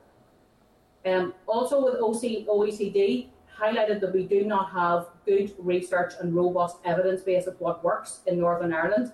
So we took on a TAP PhD studentship, and that student is doing an implementation study of TAP so that we get the perfect product that we will hopefully be able to manualise and roll out right across as a standard training programme for the whole of Northern Ireland. We put in a range of other resources, but I'm conscious of time, library of resources, CAM boxes. These children sometimes can have sensory difficulties. This box is portable. They can move that around the school with them, and that enables them to self-regulate or again for staff to co-regulate with them. Other training that we did also was the social care training for school staff. Our school staff were very, very clear that they needed to understand more about the social care system. So we provided that, and also our social workers. they needed to understand the education system. As Eilish has said, they are the corporate parent. If they have to advocate for these children, they need to understand admissions, suspensions, expulsions and assessments. Also, as Ricky discussed, we have piloted the revised draft PEP guidance, and from the 2011 guidance, we are now, education are taking the lead on those PEPs, on the completion of it, but it's very much a collaboration. We do that through a PEP meeting, and again, that is the main delivery vehicle for multi-agency working. And I have to say, from the research, there has been a fast improvement in collaboration and multi-agency working across education, health and social care. Within those PEPs, we asked for a greater focus on trauma and attachment. We wanted the inclusion of the voice of the child through active participation, smarter targets, and PEPs were always meant to hold everyone to account. If we have good relationships, we then can give a space for people to be accountable for the targets against their name. And again, in terms of research, we have a PhD studentship who is going to evaluate the PEP process. Okay, thank you, Anne-Marie. That's really comprehensive update. And I suppose, given that the data suggests that 30% of looked after children attain 5 A to C GCSEs compared to 80% of the general population, whilst that is far from the only measurement of attainment, there is cause for concern there, and this type of intervention and work is obviously absolutely vital. I've used most of my time, so I'll just ask one final question very briefly.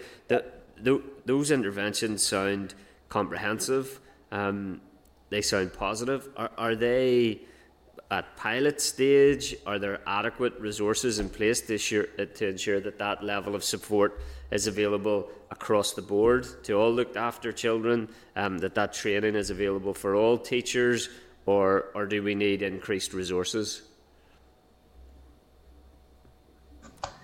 Chair, I'll come in.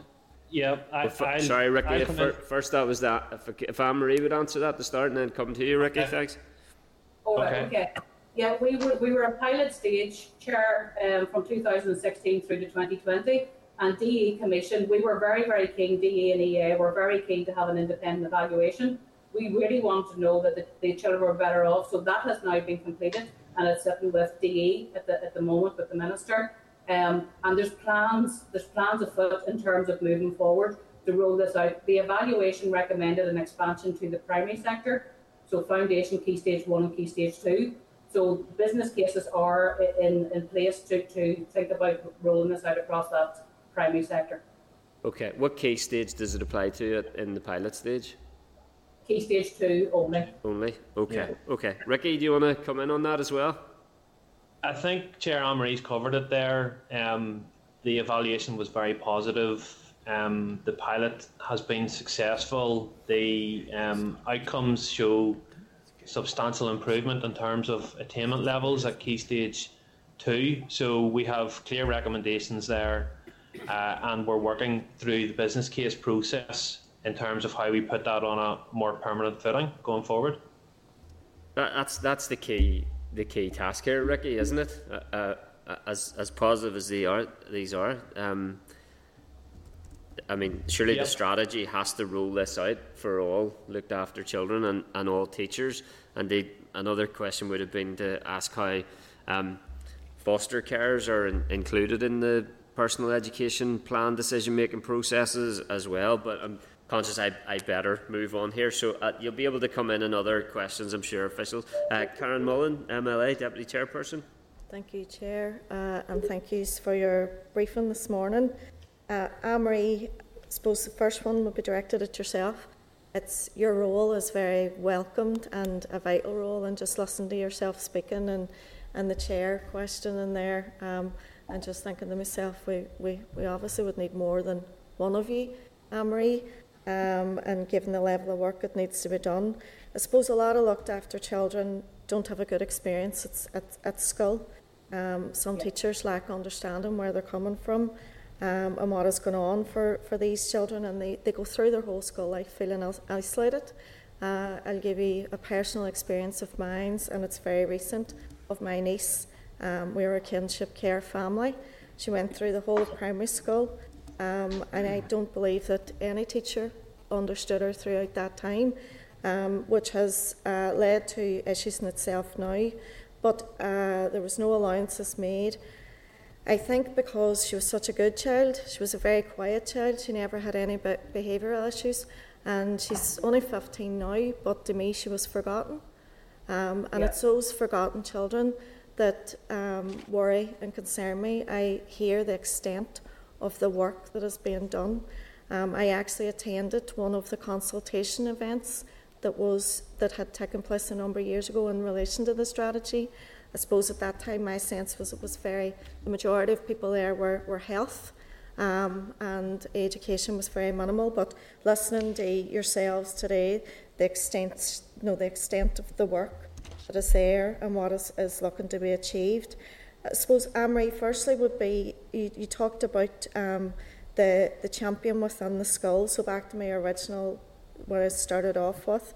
Have you had any feedback from the children in relation to the school champion, or any feedback from the children themselves that there has been a change, or they have noted a change for themselves in their school journey at present? Yeah, thank you, Karen, and I'm sorry to hear about your niece. I suppose we hear the voice of the child, Karen, very, very much through the PEP, and the research has identified that they really, really welcome that key adult and backup key adult, and that relationship that they have with those people. They really, really welcome those. And we see that very, very evidently coming through the PEPs in terms of the targets we're setting for them. Children in the research, Karen, were very much highlighting a good school for them is a school that they have relationships with teachers, classroom assistants and peers.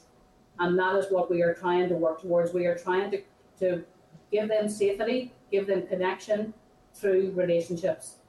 And that's why our training is very important. We have to help schools to understand these children from that trauma and attachment perspective, why they present the way they do, that is actually a stress response, it's not a misbehaviour. And when we do that, Karen, we tend to find that the schools are so much more empathetic and understand the need for better connection and better understanding.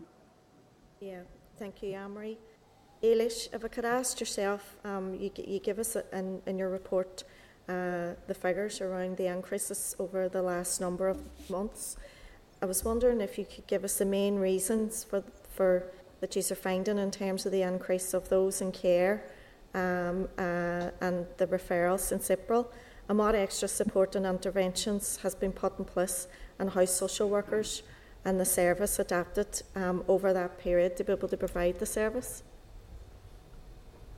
Okay, I think it is because families are in difficulty. If I'm perfectly honest with you, families are genuinely struggling at the minute. I think lockdown itself created difficulties for families. You know, particularly if a family's living in a small house where nobody's able to go anywhere. I think that created family pressures, and we're all aware of the issue of domestic violence and the increase that there was with it during lockdown in particular. So if you've got family pressure, those families will undoubtedly come to the attention of social services.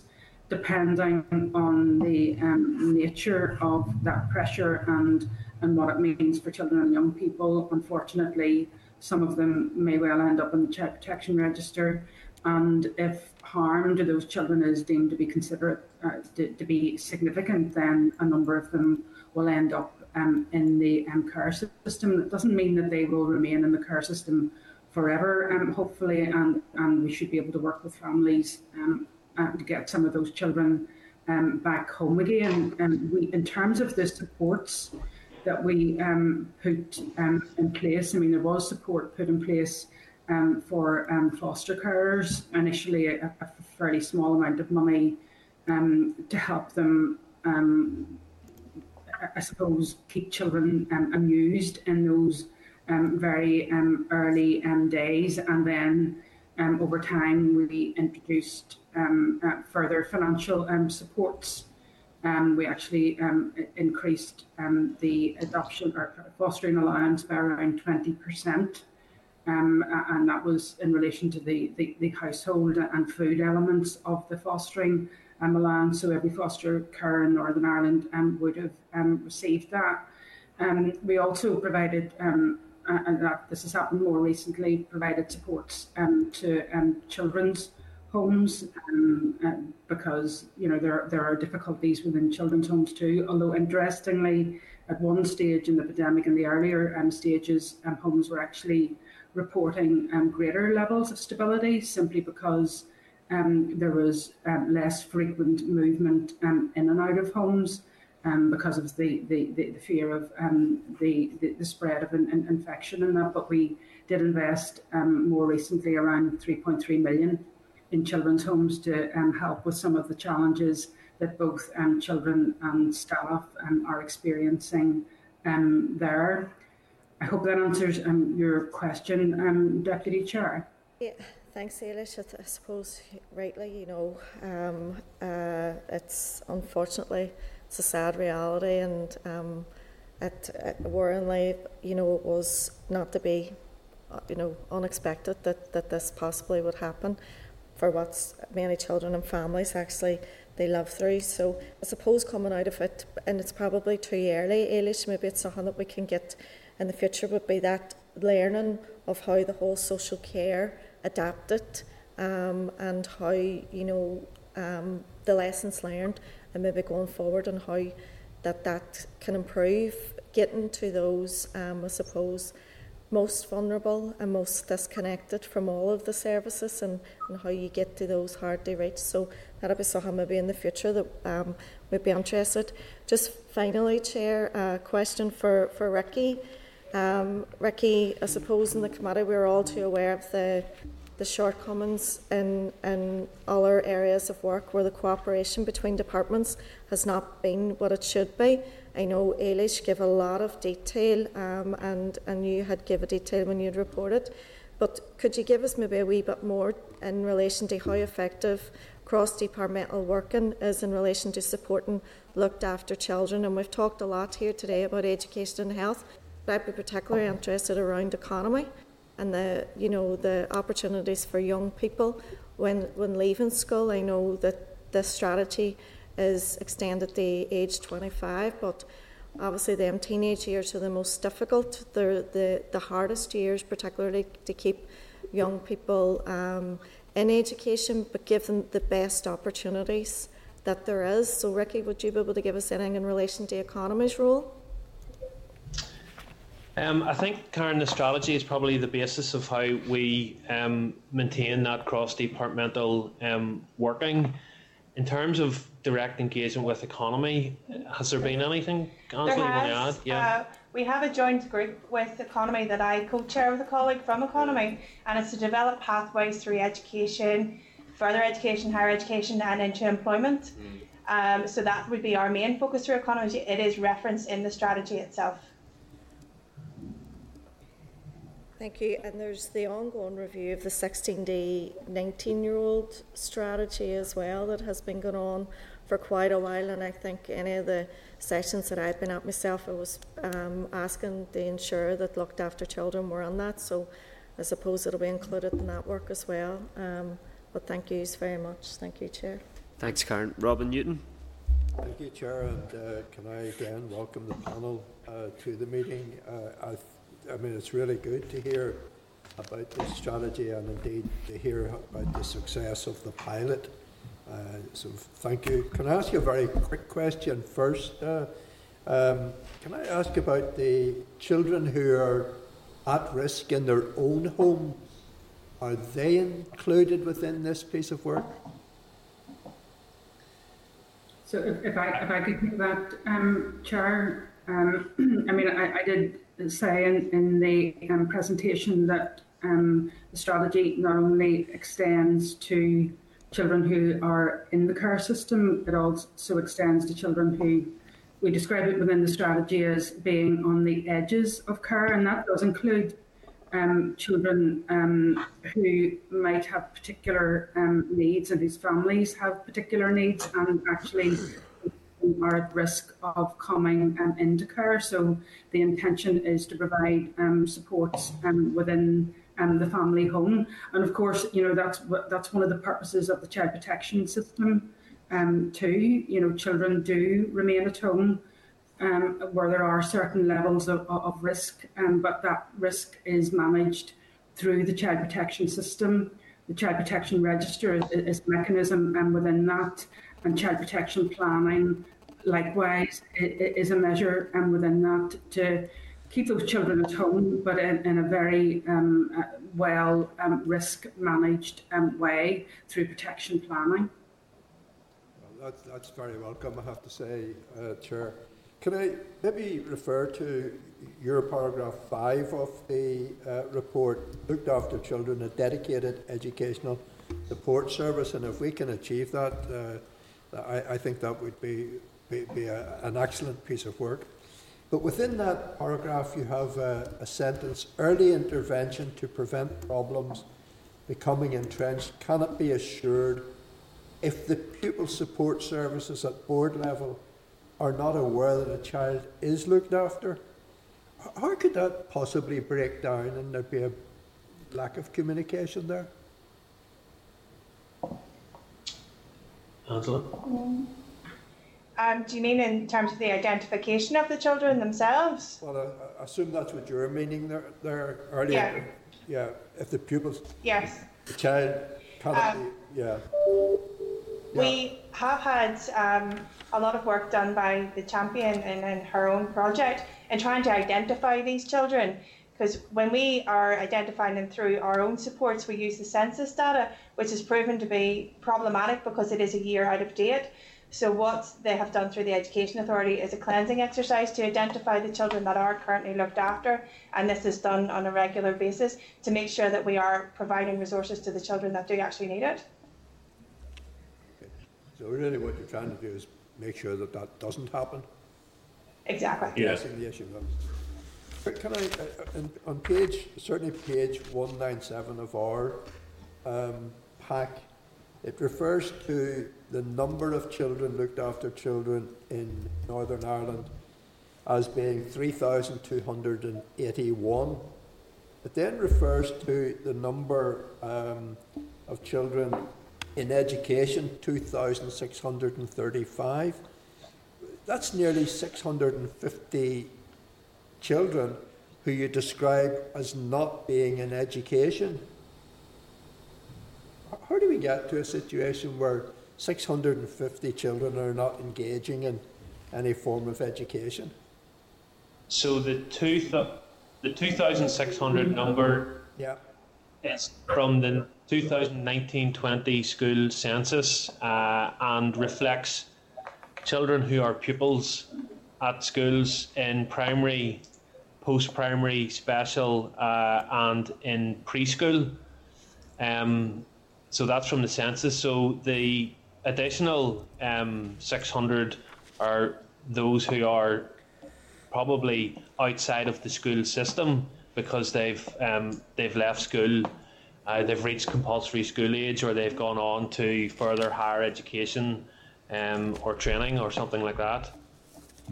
Can I just add to that too? I mean, they may not be of school age at all. So, a number of children in care actually, are haven't reached the age of 4 at all. So, a large number of that 100 will be not of school age.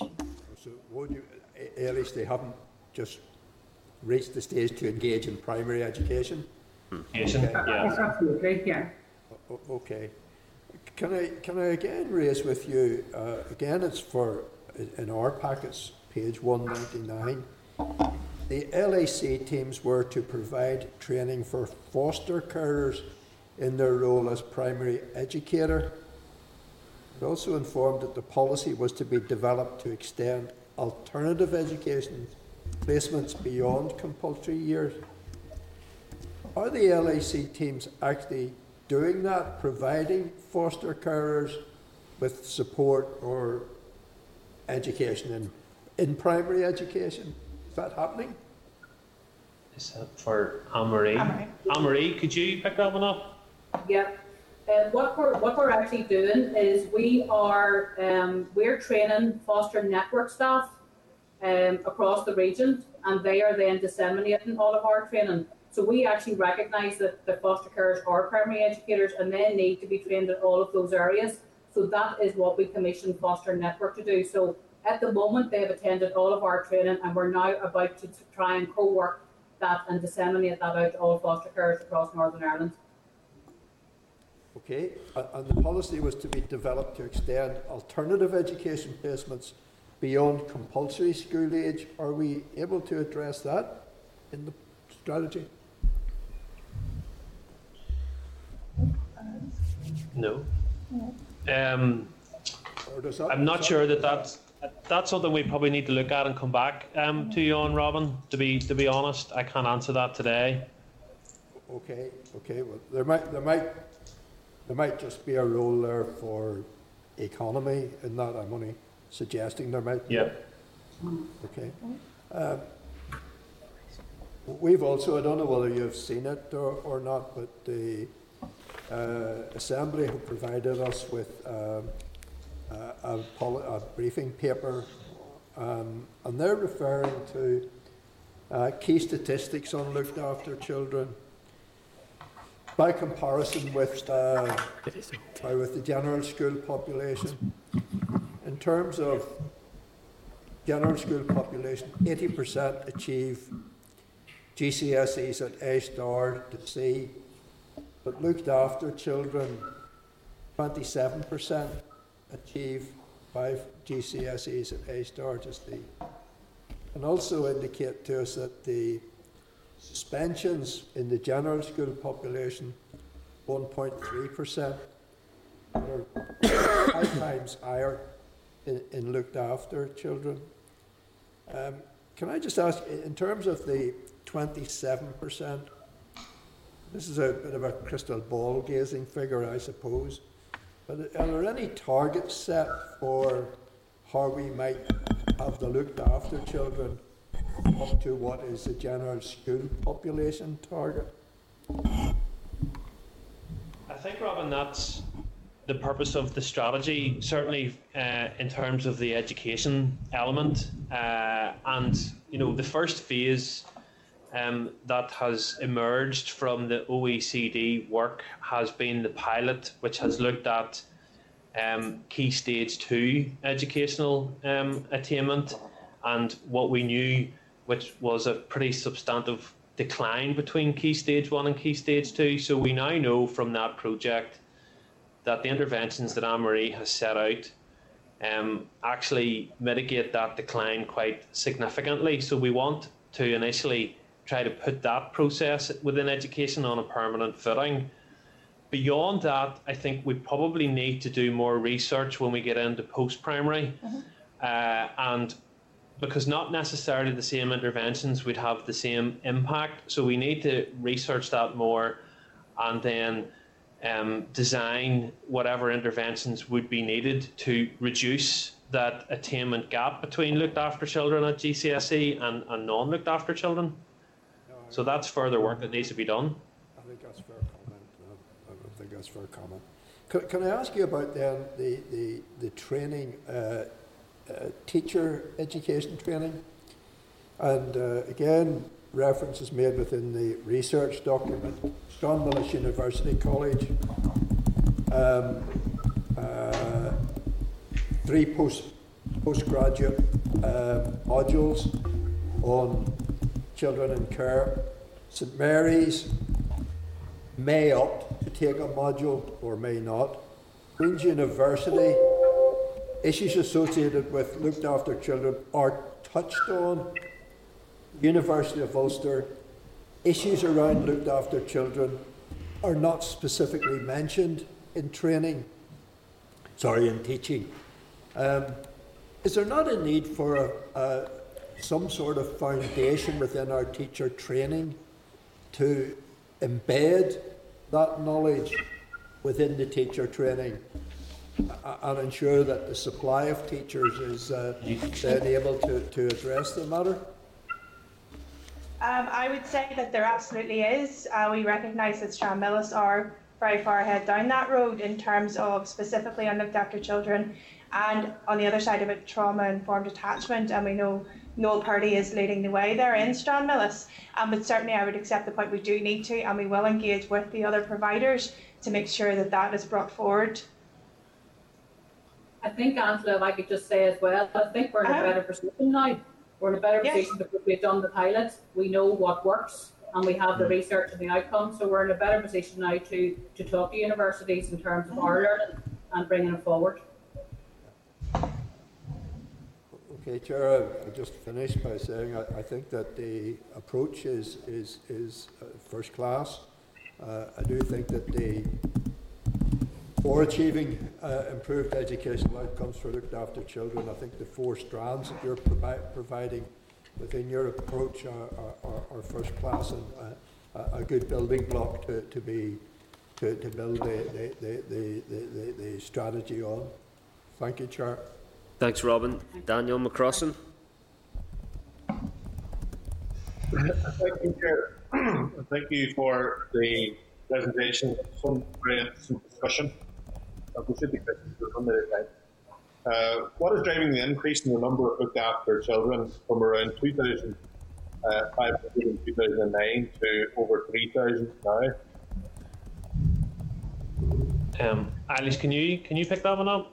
Yeah, I think there's probably quite a few reasons for it. I do think families are experiencing greater levels of difficulty, and we can ignore issues like poverty, etc., that impact on a parent's ability to parent well in some cases. So I do think there are probably quite a few reasons why it might actually be the case. It's not unique to Northern Ireland, so the numbers have been increasing across the UK.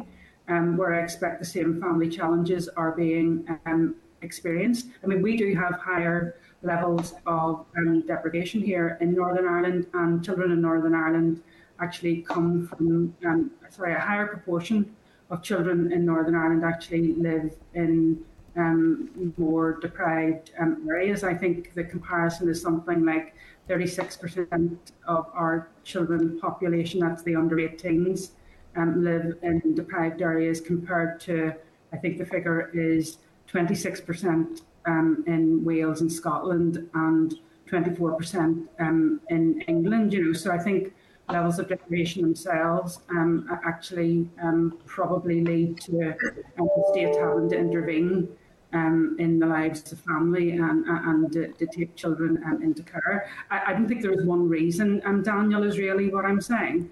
But I do think deprivation contributes quite significantly to it. And I've said in my opening statement that 43% of looked after children come from 20% most deprived areas in Northern Ireland. Thank you. Evidence suggests that looked after children have a high incidence of learning disabilities, such as autism. Is there any indication as to why that's the case? And we touched on it there in the first question. And also, if there is no information, and there's not something that the department should be investigating as to why there is such high percentages of it within children when we look after children. So, go ahead, Alice. Go ahead, Alice. I was going to say that these children, a high proportion of them have experienced trauma in their very early lives. I mean, I do expect that will have pretty detrimental effects on their ability to learn, etc. In response to your question about is this something we should be investigating, I mean, there is a piece of research underway within Queen's, which is actually looking at children with a disability within the looked after children population. So there will be some information emerging from that research about why it is actually the case, etc. But I mean, I do think early trauma does probably contribute quite significantly to that. Okay. Can you explain the nature and findings of the Early Intervention Key Stage 2 Look After Children Education project? Okay, so maybe Ansel, you start, and Anne-Marie then. Yeah. Anne-Marie has touched on the findings that were brought forward. So what we have, sorry, I just found this.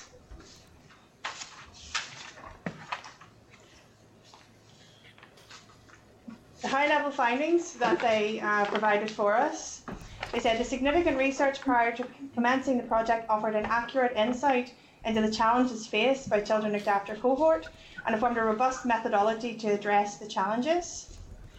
They found that there was a substantial improvement in attainment, with pupils effectively maintaining the level achieved during Key Stage 1 into Key Stage 2. The indications from the schools that were involved for 2019-20 are that this success was likely to be repeated. However, due to COVID-19, we don't have that data.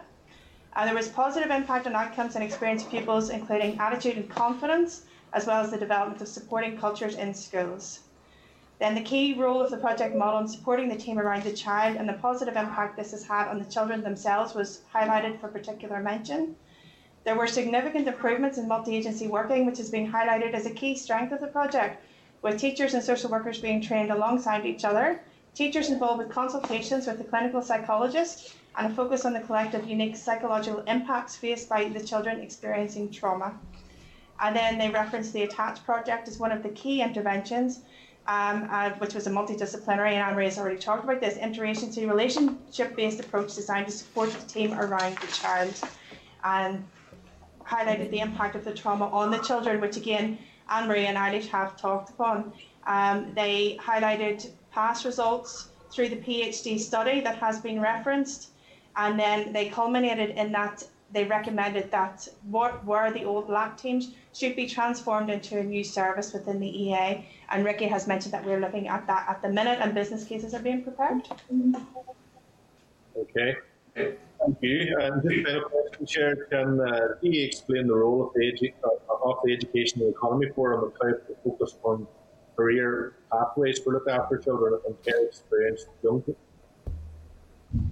I can do that one? Yeah, yes. I didn't hear the question. That came out of a seminar that we had, again, through the Children Looked After project led by Anne-Marie in the form of the champion role, and it identified that there was an effective pathways. So we have a terms of reference of how we can take that forward, and we're identifying key work areas. So it is early days at this stage, but we are hopeful that we can chart a path through with our colleagues in economy, linking through with the personal education plans that Anne-Marie has referenced, and making sure that those pathways are effective for them, whether they go to their higher in training or employment, that there is a clear steer for them. Okay, Daniel. Thank you. Thank you, Chair. Thank you. Thanks, Daniel. Robbie Butler. Thank you, Chair. A little bit of a lag pressing this button. Just probably down the user error. Thank you, guys. Really important session, and it's a very timely session for Ricky, especially probably on the heels of the last session, which was SEN. So, like the Deputy Chair had to declare an interest as a foster parent, but only in terms of emergency and respite. We don't have anybody at the moment. So I'll not be divulging the secrets, but I do have a passion for this, and Eilish will probably respond to most of the points that I make or the questions that I raise. So I'm going to start by pitching it from the side of the foster carer. And I'm sure the Deputy Chair would back me up on this. Can you give me confidence or an idea as to the scope, limitations or not of the role of the foster carer with regard to their input into every looked after child's education?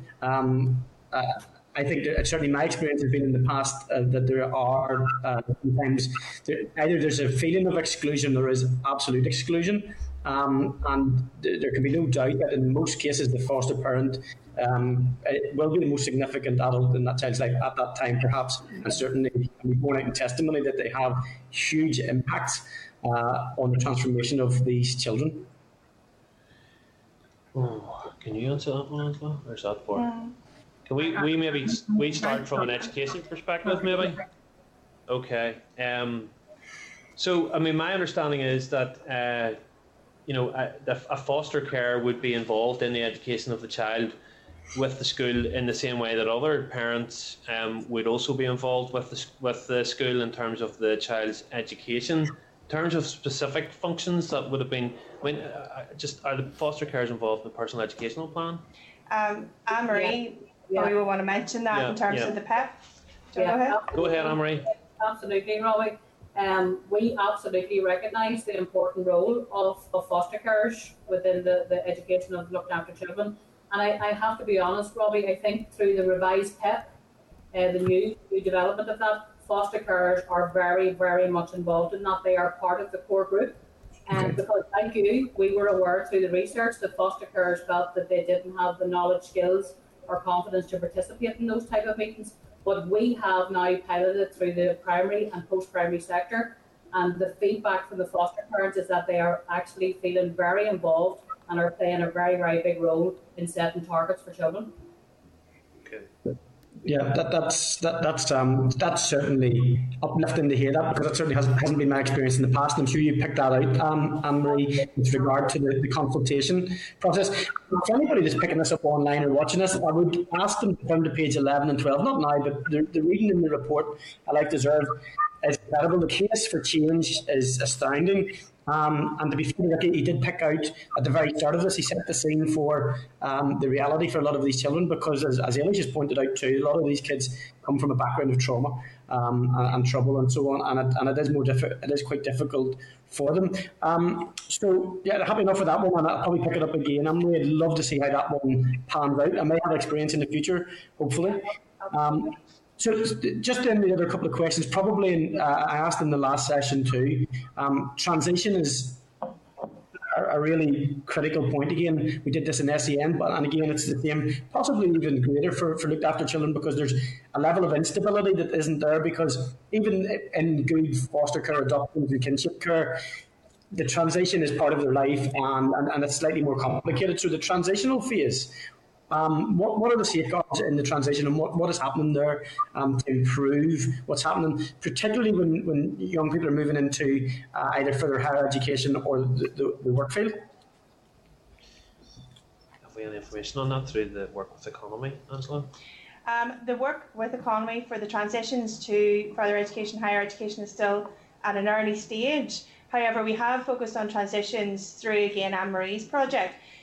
From Key Stage 1, Key Stage 2, particularly where that education gap first appears, and we know that persists then throughout their education. I know that we have piloted certain transition programs.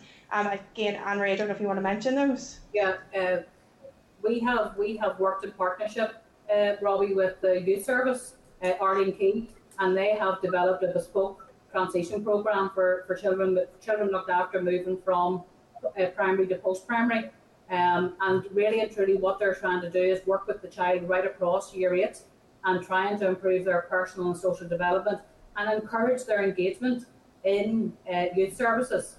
The other thing I would say as well, Robbie, is that the transition plans, the PEP plans, that we have had a big focus on those transition plans. So we have a transition plan from primary 7 into year 8. We involve primary schools and post-primary schools, and foster parents are involved in that. So there is a comprehensive plan in place now for children looked after under the revised guidance around transitions. And I would include in that, Robbie, transitions between schools. As we know, there can be moves between schools for children as well. And we are asking that there is not a move of a school until there is a transition plan in place. We need to think that through and plan for it very, very well. I don't know if this has been picked up in any of the studies, guys, and genuinely, this has just occurred to me in terms of, is there still an issue with stigma for children in terms of the voice of the children? Was anything picked up with regard to any issues that they have? Obviously, school can be difficult, as you said, to go to different schools sometimes and maybe move multiple times. And then the prevalence of mental ill health and SEN in looked after children is higher too. Is there anything in terms of that, a stigma attached to LAC for kids? Was it picked out, or is it not really a problem these days? Probably at Key Stage 2, not so much. Eilish might want to come in on that. Okay, so it absolutely is an issue for looked after children. I do think that they feel stigmatised, and that came through very clearly when they were involved in the development of the strategy. Now that's partly the purpose of things like Care Day, which has now been running for several years now, and VoIPIC actually leads on that within Northern Ireland, and it's something that happens across the UK. And over the last couple of years, what they've been trying to do is to begin to erode or dilute that stigma that is attached to children being in care. I think we need to do a lot more. I think to help with the understanding of what being in care actually means. I think some people see it as a bad thing, and I think that we need to absolutely dispel that myth and help people understand fully why these children actually end up in care, and it's through absolutely no fault of their own. So a lot done, Robbie. It is an issue, but I think there is a lot more to do. Brilliant. Just a final one, guys, because there's been some great questions. This has been a brilliant session.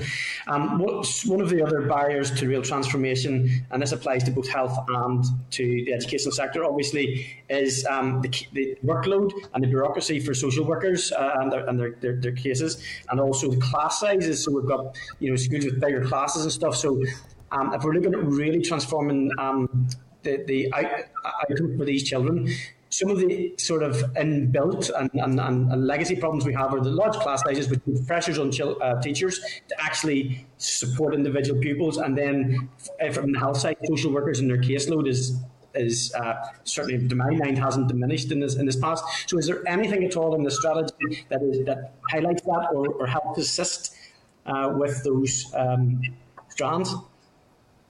Okay, if I can come in first of all, Robbie. So one of the things that I do want to say is the strategy isn't just about the children; it is about those who care for the children, and that includes social workers and teachers who work with them and care for them. So I just want to assure you of that. Within health, supporting the Looked After Children strategy, we have a social work strategy, and that is partly focused on reducing unnecessary bureaucracy within social work, because some bureaucracy will always be necessary.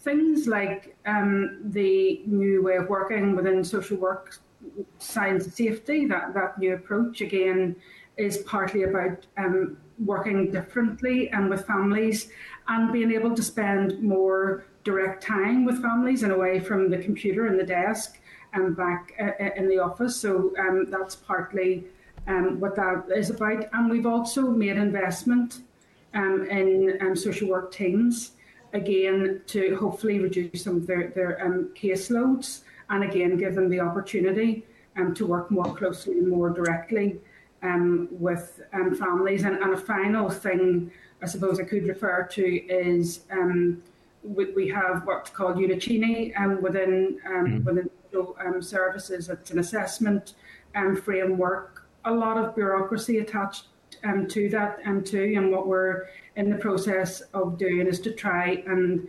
strip some of the complexity out of that and some of the duplication out of that currently exists, again, to reduce the bureaucracy for social workers involved with families. Thank you, Alicia. Thanks, Robbie. I suppose from an education perspective, nothing specifically in terms of class sizes. More the strategy is about building on the successes of the pilot around the Key Stage 2 children, trying to expand that, put that on a permanent footing in terms of improving their educational outcomes, and looking at the successes within that around the Attach project and building the capacity of staff, including teachers who work with looked after children in the education sector. And we know, for example, the trauma-informed spaces, which I think Anne-Marie talked about in terms of allowing children time to regulate themselves within the school building. That's something that we'd want to try and build on. And also for the teachers, I think, in terms of that co-regulation was the phrase that Anne-Marie used. So they're the sort of things that we want to try and bring forward through implementation of the strategy. Thank you, Chair. Thank you, guys, for two good sessions. Thank you, Ricky. Thanks, Robbie. William Humphrey.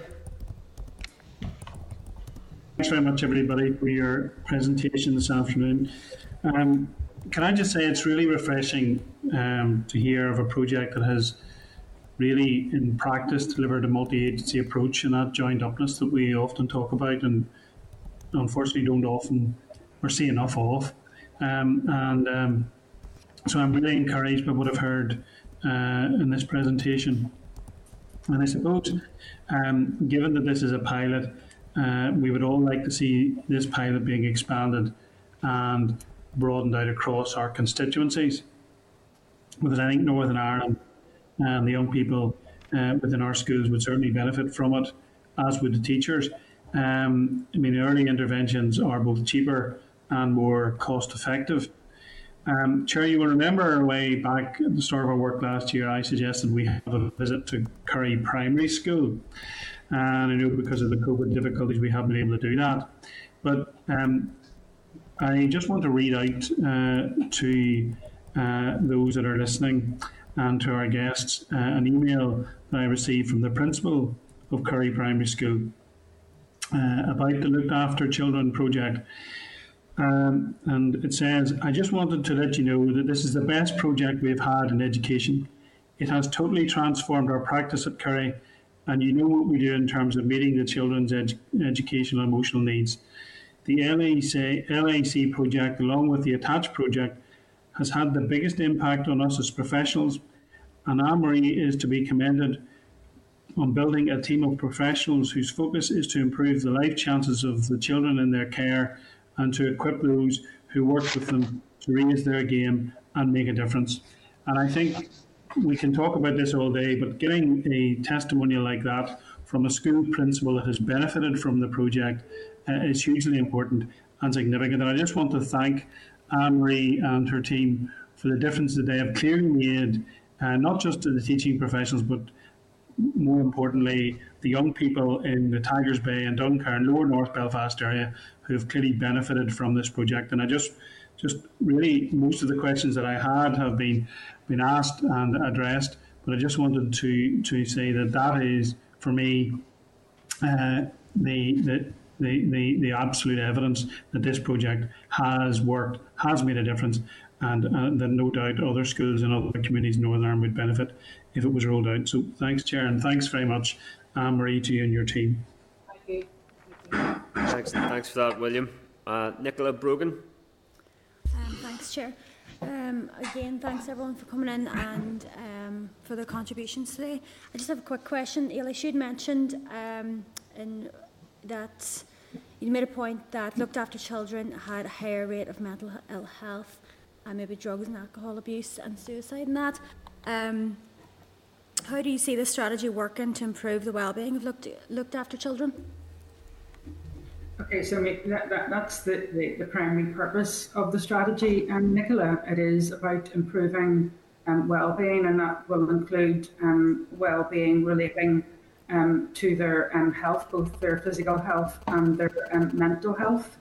I mean, you are aware, I think, that the Department of Health is committed to bringing forward a mental health strategy, and part of that strategy will be about what we do in mental health terms for children and young people, and within children and young people then, and what we need to ensure that the strategy sufficiently covers the mental health of looked after children and young people too, and indeed that extends to care leavers. So we're working with other parts of the Department of Health at the minute to ensure that looked after children are sufficiently represented within a mental health strategy for Northern Ireland, and that work is actually ongoing as we speak.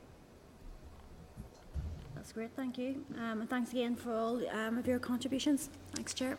Thanks, Nicola. Justin McNulty.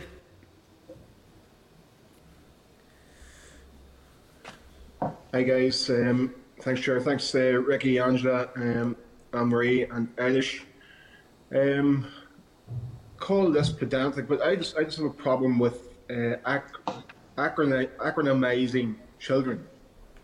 I think it's a special talent of the department to acronymise children.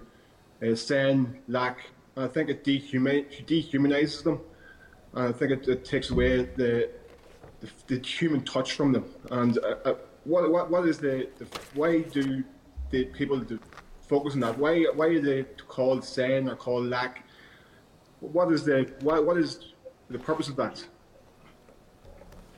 Does anybody feel the same as me that calling young people and children by SEN or by lack, it dehumanises them? Justin, I know that some of the engagement with children, that has been the feedback that they have provided to us in both health and education. And that term, lack, can be seen as quite negative for obvious reasons. So certainly within education, we've tried to change that to be about children who are looked after and try to make that more positive and not use that acronym lack in that way. I never want to see another document from the department, from the Education Authority that uses lack or SEN. I think it just totally dehumanises children. And whilst the ambition and the efforts are extraordinary and very positive and should be celebrated, can we please consider what my thoughts are on that? So I just think it's wrong. Justin, I'm not sure if I missed can I just come in on that point, if you don't mind? I mean, probably just to explain it, I'm not saying that it's absolutely right. I mean, it's a legislative term that has become abbreviated, and I think you're entirely right. And Ricky has referenced it. It's something that children and young people themselves totally object to, and I think there is an onus on us all going forward, particularly in connection with this strategy, to remove any references in future to the terminology of lack. I'm completely with you on that point. Okay. Well, I think it's something that should be agreed on across the departmental basis. When you're talking about children, you're not abbreviating them, because it just it turns my stomach to read that in any report in relation to children where they've been abbreviated and acronymized. I think it's wrong.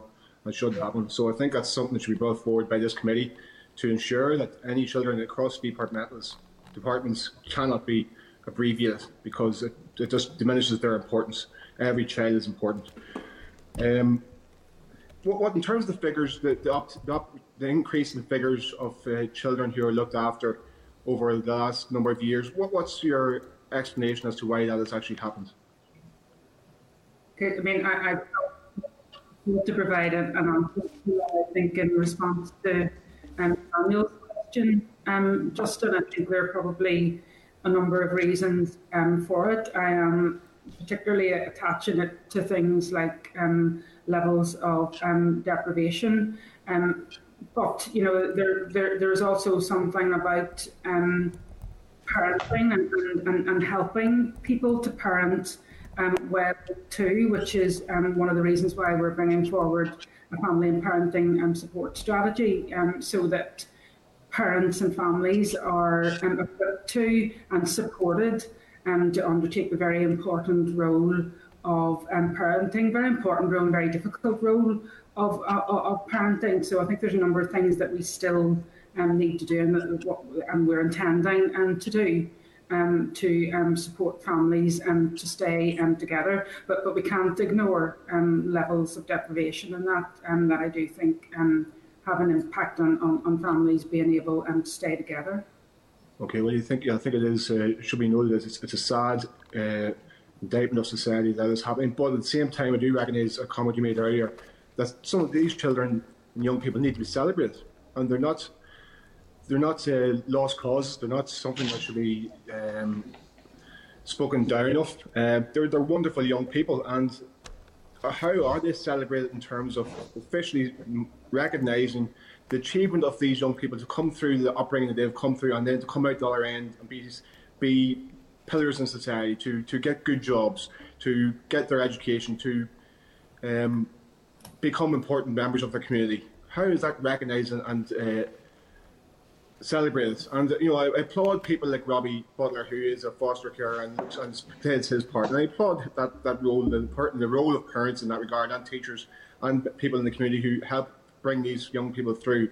How is it recognised and celebrated on a yearly or 6 monthly or annual basis to mark how determined, how resilient, how important these people are to our communities?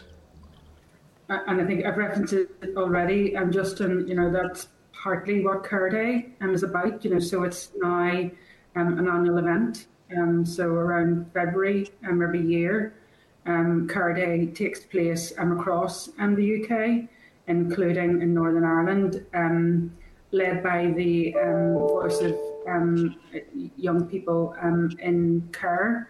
And Care Day events are supported across government by all government departments, and they are principally about what you've asked us to do, celebrating some of the successes of children and young people in care, and to undo what Robbie referred to, to undo the stigma that attaches to being in care, and helping people understand exactly what being in care actually means. So, it has become an annual event. The other thing that we do is, and I think this is, it's as important as celebrating. It's giving children and young people in care their place. So increasingly we involve them in decision making, and we have fora that make that possible. Certainly within Health Social Care Trusts, there will be fora that children and young people participate in,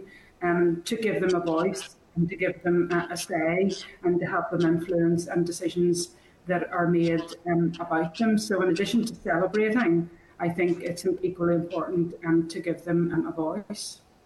Yeah, I think the strength of these young people to come through as without the traditional upbringing of a nuclear family is extraordinary, and that's something that we should really, really recognise. And it's hugely admirable, and it's definitely not something that should be stigmatised. So fully agree, Eilish. Justin, can I just come in there to say, sorry, Justin, in terms of the project, we have witnessed an awful lot of celebrations within the schools in Key Stage 2. We have some really incredible schools out there that do some fantastic work in terms of celebrating achievements for children looked after, and indeed all children. But there's a lot of celebrations going on out there with their achievements. That's fantastic, and you're doing great work in that regard, Anne-Marie, and well done. Just touching on something with which Robin mentioned earlier, and it relates to the pandemic and looked after children and at-risk children. How do you feel this pandemic has impacted on care for looked after children and at-risk children? I've already said it, Justin, and it's borne out by the numbers. We've had increases in the numbers of referrals and the numbers of child protection referrals and the number of children on the child protection registers. So clearly the pandemic has had a very serious impact, I think it will make the challenge going forward even greater. We already had difficulties within looked after children services. Those difficulties have just got greater, and we're just going to have to work our way through that in the future. But absolutely, the pandemic has had an impact, and the numbers bear that out. Are you adequately resourced, Eilish, to be able to tackle those increase in numbers because of the pandemic? So there have been additional investments made in services throughout the pandemic, and I've referred to some of them today. Extra support for foster carers, extra support within children's homes, extra support within the unaccompanied children system too. So there are a number of pressure points, and we've sought to make additional investments in those areas over the course of the pandemic, and hopefully that will go some way to helping us on the other side of the pandemic. So in answer to your question, do we have enough money? We sought money, and we obtained money where we thought it was necessary to make investments. Okay, forgive me, Eilish, that's a bit of a euphemism to say that there are. It's a bit of a euphemism to say that there are pressure points. We're talking about children. Are there children who are being failed and who are not safe as a consequence of this pandemic and not having adequate resources there to help to look out for them? No, I wouldn't say that. When I talk in terms of pressure points, I don't mean children. I mean pressure points within services, rather than in connection with individual children or children generally. So forgive me if I misled you on that point. there have been pressures on services, and we've sought to address those pressures by making additional investments. Well, can I applaud the work of you and your colleagues? Given the pressure points you're experiencing, can I applaud the really important work you've all been undertaking, especially given the context and the risks associated with this pandemic. So well done to you all, guys, and best of luck going forward. Thanks, Justin. Ricky, just in closing, can I supplement Justin's question in relation to resources and to ask what additional resources have been allocated to support the educational attainment of care experienced children during the COVID-19 pandemic? So there was a project that was formed and led by the EA in relation to wellbeing and pupil support services, including for children with special educational needs, which looked at how the EA would restart services, maintain services, and what level of additional support would be required. So I know that Anne-Marie and her team within the EA did maintain a very high level of service with the children that they had been supporting. I don't have figures in front of me in terms of the amount of money that was provided to the EA, but that's something I would need to come back on. Okay, and how will those young people be supported to complete curriculum and assessment this year?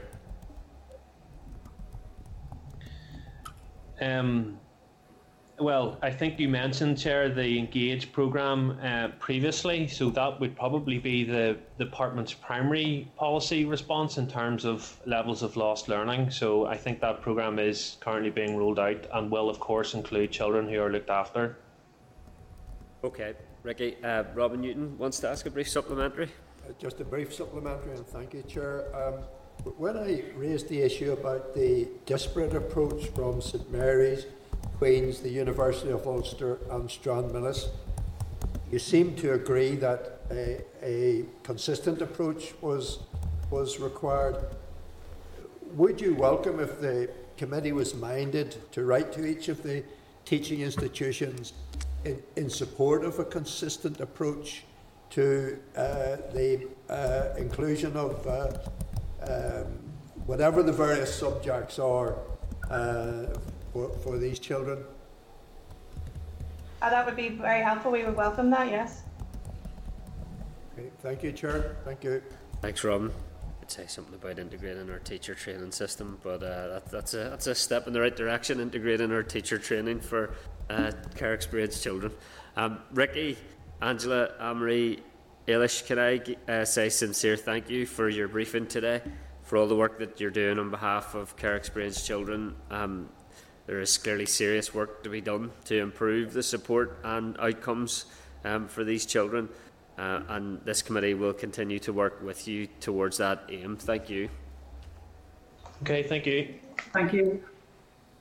Okay, Clerk, can I ask Assembly Broadcasting to remove all witnesses and add all members back into the spotlight and keep them there until the end of the meeting, and ask you to summarise any actions or requests for additional information resulting from the briefing. Thank you. Thanks, Chairperson. I think if I've picked up members correctly, they want to write to the Department welcoming the new strategy, in particular the joined-upness, the Looked After Children Champion, the Key Stage 2 pilot, perhaps encouraging the Department to engage with the initial teacher education providers about looked after children teaching. I would be conscious that research paper is actually pretty old, so maybe something about that. Additionally, perhaps encouraging the development of the targets, the report card that was mentioned, and also possibly, if I've read members correctly, they would encourage the Department to ensure that the Looked After Children Champion is a permanent role and there'll be more of them. Additionally, then seeking clarity, looking for the independent evaluation of the Key Stage 2 pilots, asking Mr Newton's question about the alternative education provision post-school. Also, just seeking clarity if indeed the 14 to 19 strategy will include looked after children. I'm not sure either way, to be honest. Also seeking sight of the implementation plan, which is mentioned in the strategy, and the children's rights assessments for the strategy, and also just seeking clarity about the whether their personal education plans are indeed to become statutory, and following up on the chairperson's question asking about the additional resources for care experienced children during the pandemic and how they would be supported to undertake curriculum and assessment.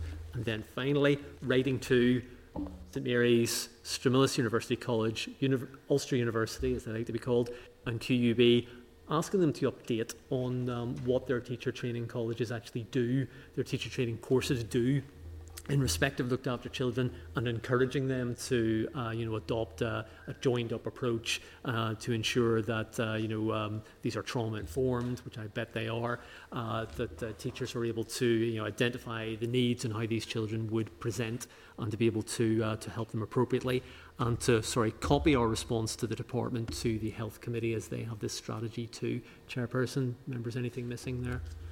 Yeah, sure. Justin, go ahead. To the Department and the Education Authority, encouraging them to stop acronymising children and young people. Okay. Members content to agree that those actions? Agreed? Agreed, thank you. Okay, Clerk, I move to agenda item 7, correspondence, and ask if you'd speak to this item.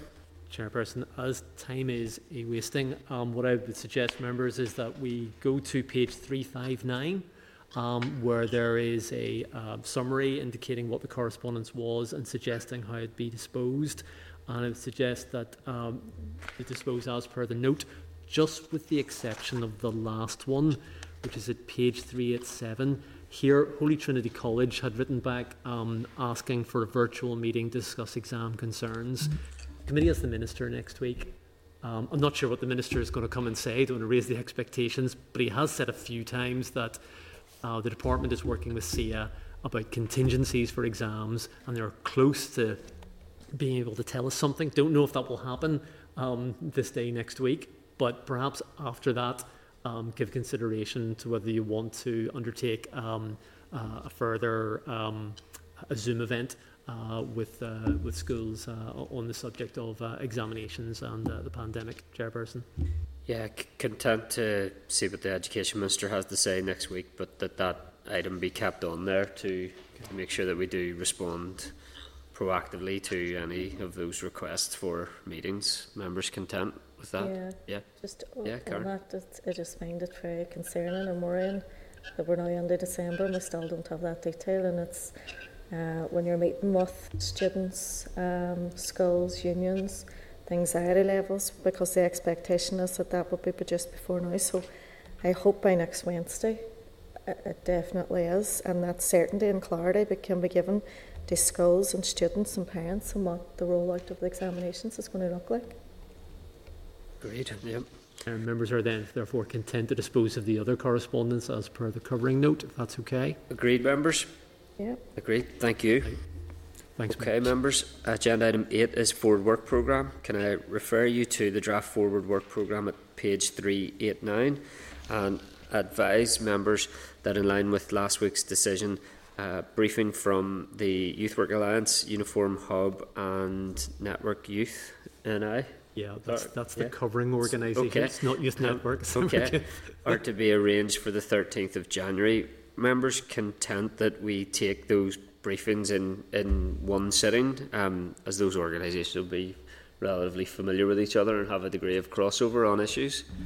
Members content with that approach? Yeah. Okay. Yeah. I think, Chairperson, that will probably be a busy session anyway. There's usually a ton of correspondence from over Christmas. Okay. So you're worrying about Peter. Okay, can I also seek committee agreement to add a briefing from Autism NI on ASD mandatory teacher training in the new year? Agreed? Great. Okay. Yeah. And can I advise members that the Department of Health, Department of Education Authority briefed the committee on the Educational Department of Health-led consultation on the COVID-19 Vulnerable Children Support Plan on the 18th of November. The officials didn't provide any information on the feedback to the consultation or the planned way forward, so are members content to invite officials to return and brief on the feedback to this important consultation? Agreed. Okay.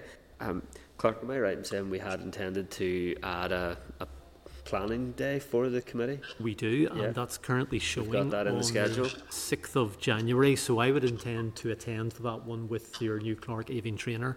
That'd be a timely way to approach that, yeah. Indeed, okay. And with effective questioning that day too, so okay. So that's 6th of January if members are... Okay. Right, so we'll phone round you and make sure that you're content to attend either virtually or otherwise. in person. Or, okay. Members content to endorse the... Sorry, someone want to come in there? Yeah, can you hear me okay? Just about, yep.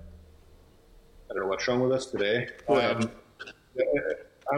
sure the rest of you are the same. I'm receiving a huge amount of correspondence from teachers and parents and principals about schools remaining open so close to Christmas and the risks that poses to families that children are going home to at this period. We need to do something on this. I can understand the data. I was in call with a number of principals across West Tyrone after the session. And secondly, exams. The Minister is adamant to continue this path, and the anxiety levels in schools are through the roof. There is no certainty whatsoever about what's going to happen with the examinations, but one thing is clear: they absolutely cannot go ahead as planned. So the Minister is better acting now under pressure from us, or facing the consequences of a complete disaster similar to that in the summer. Yeah, Daniel, I think that's why the session next week with the Minister is obviously of such importance. So you'll be glad to raise those issues, as will many of the rest of us at that session. Members otherwise content to endorse the Forward Work Programme as agreed? Agreed? Okay.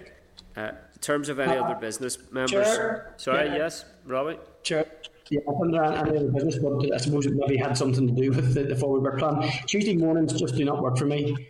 They really... I can never sit full session if we have a meeting on a Tuesday morning from 9:30 to 10:30. So you'd said before about alternative times. Thursday mornings, certainly, or sometime on a Thursday would suit me much better.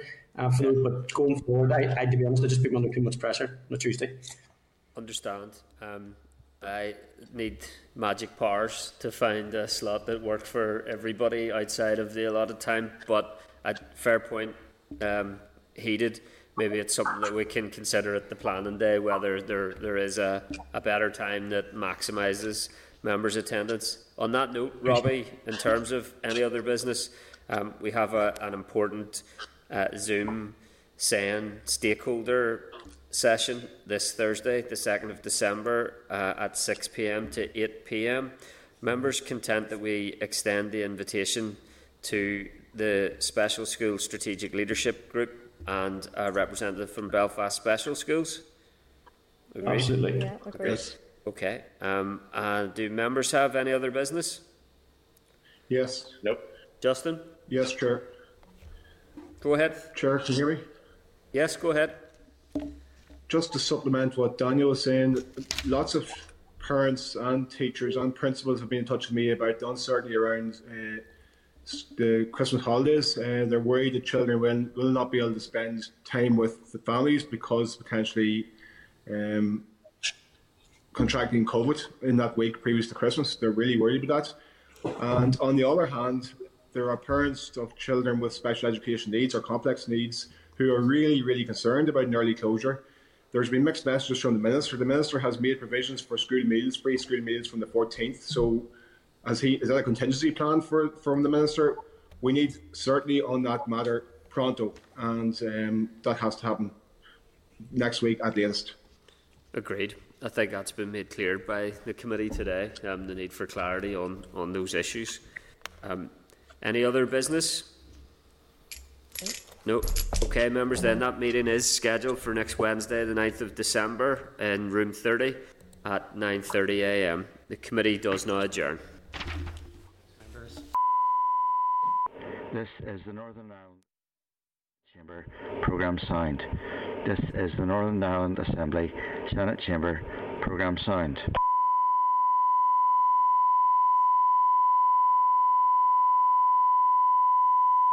This is the Northern Ireland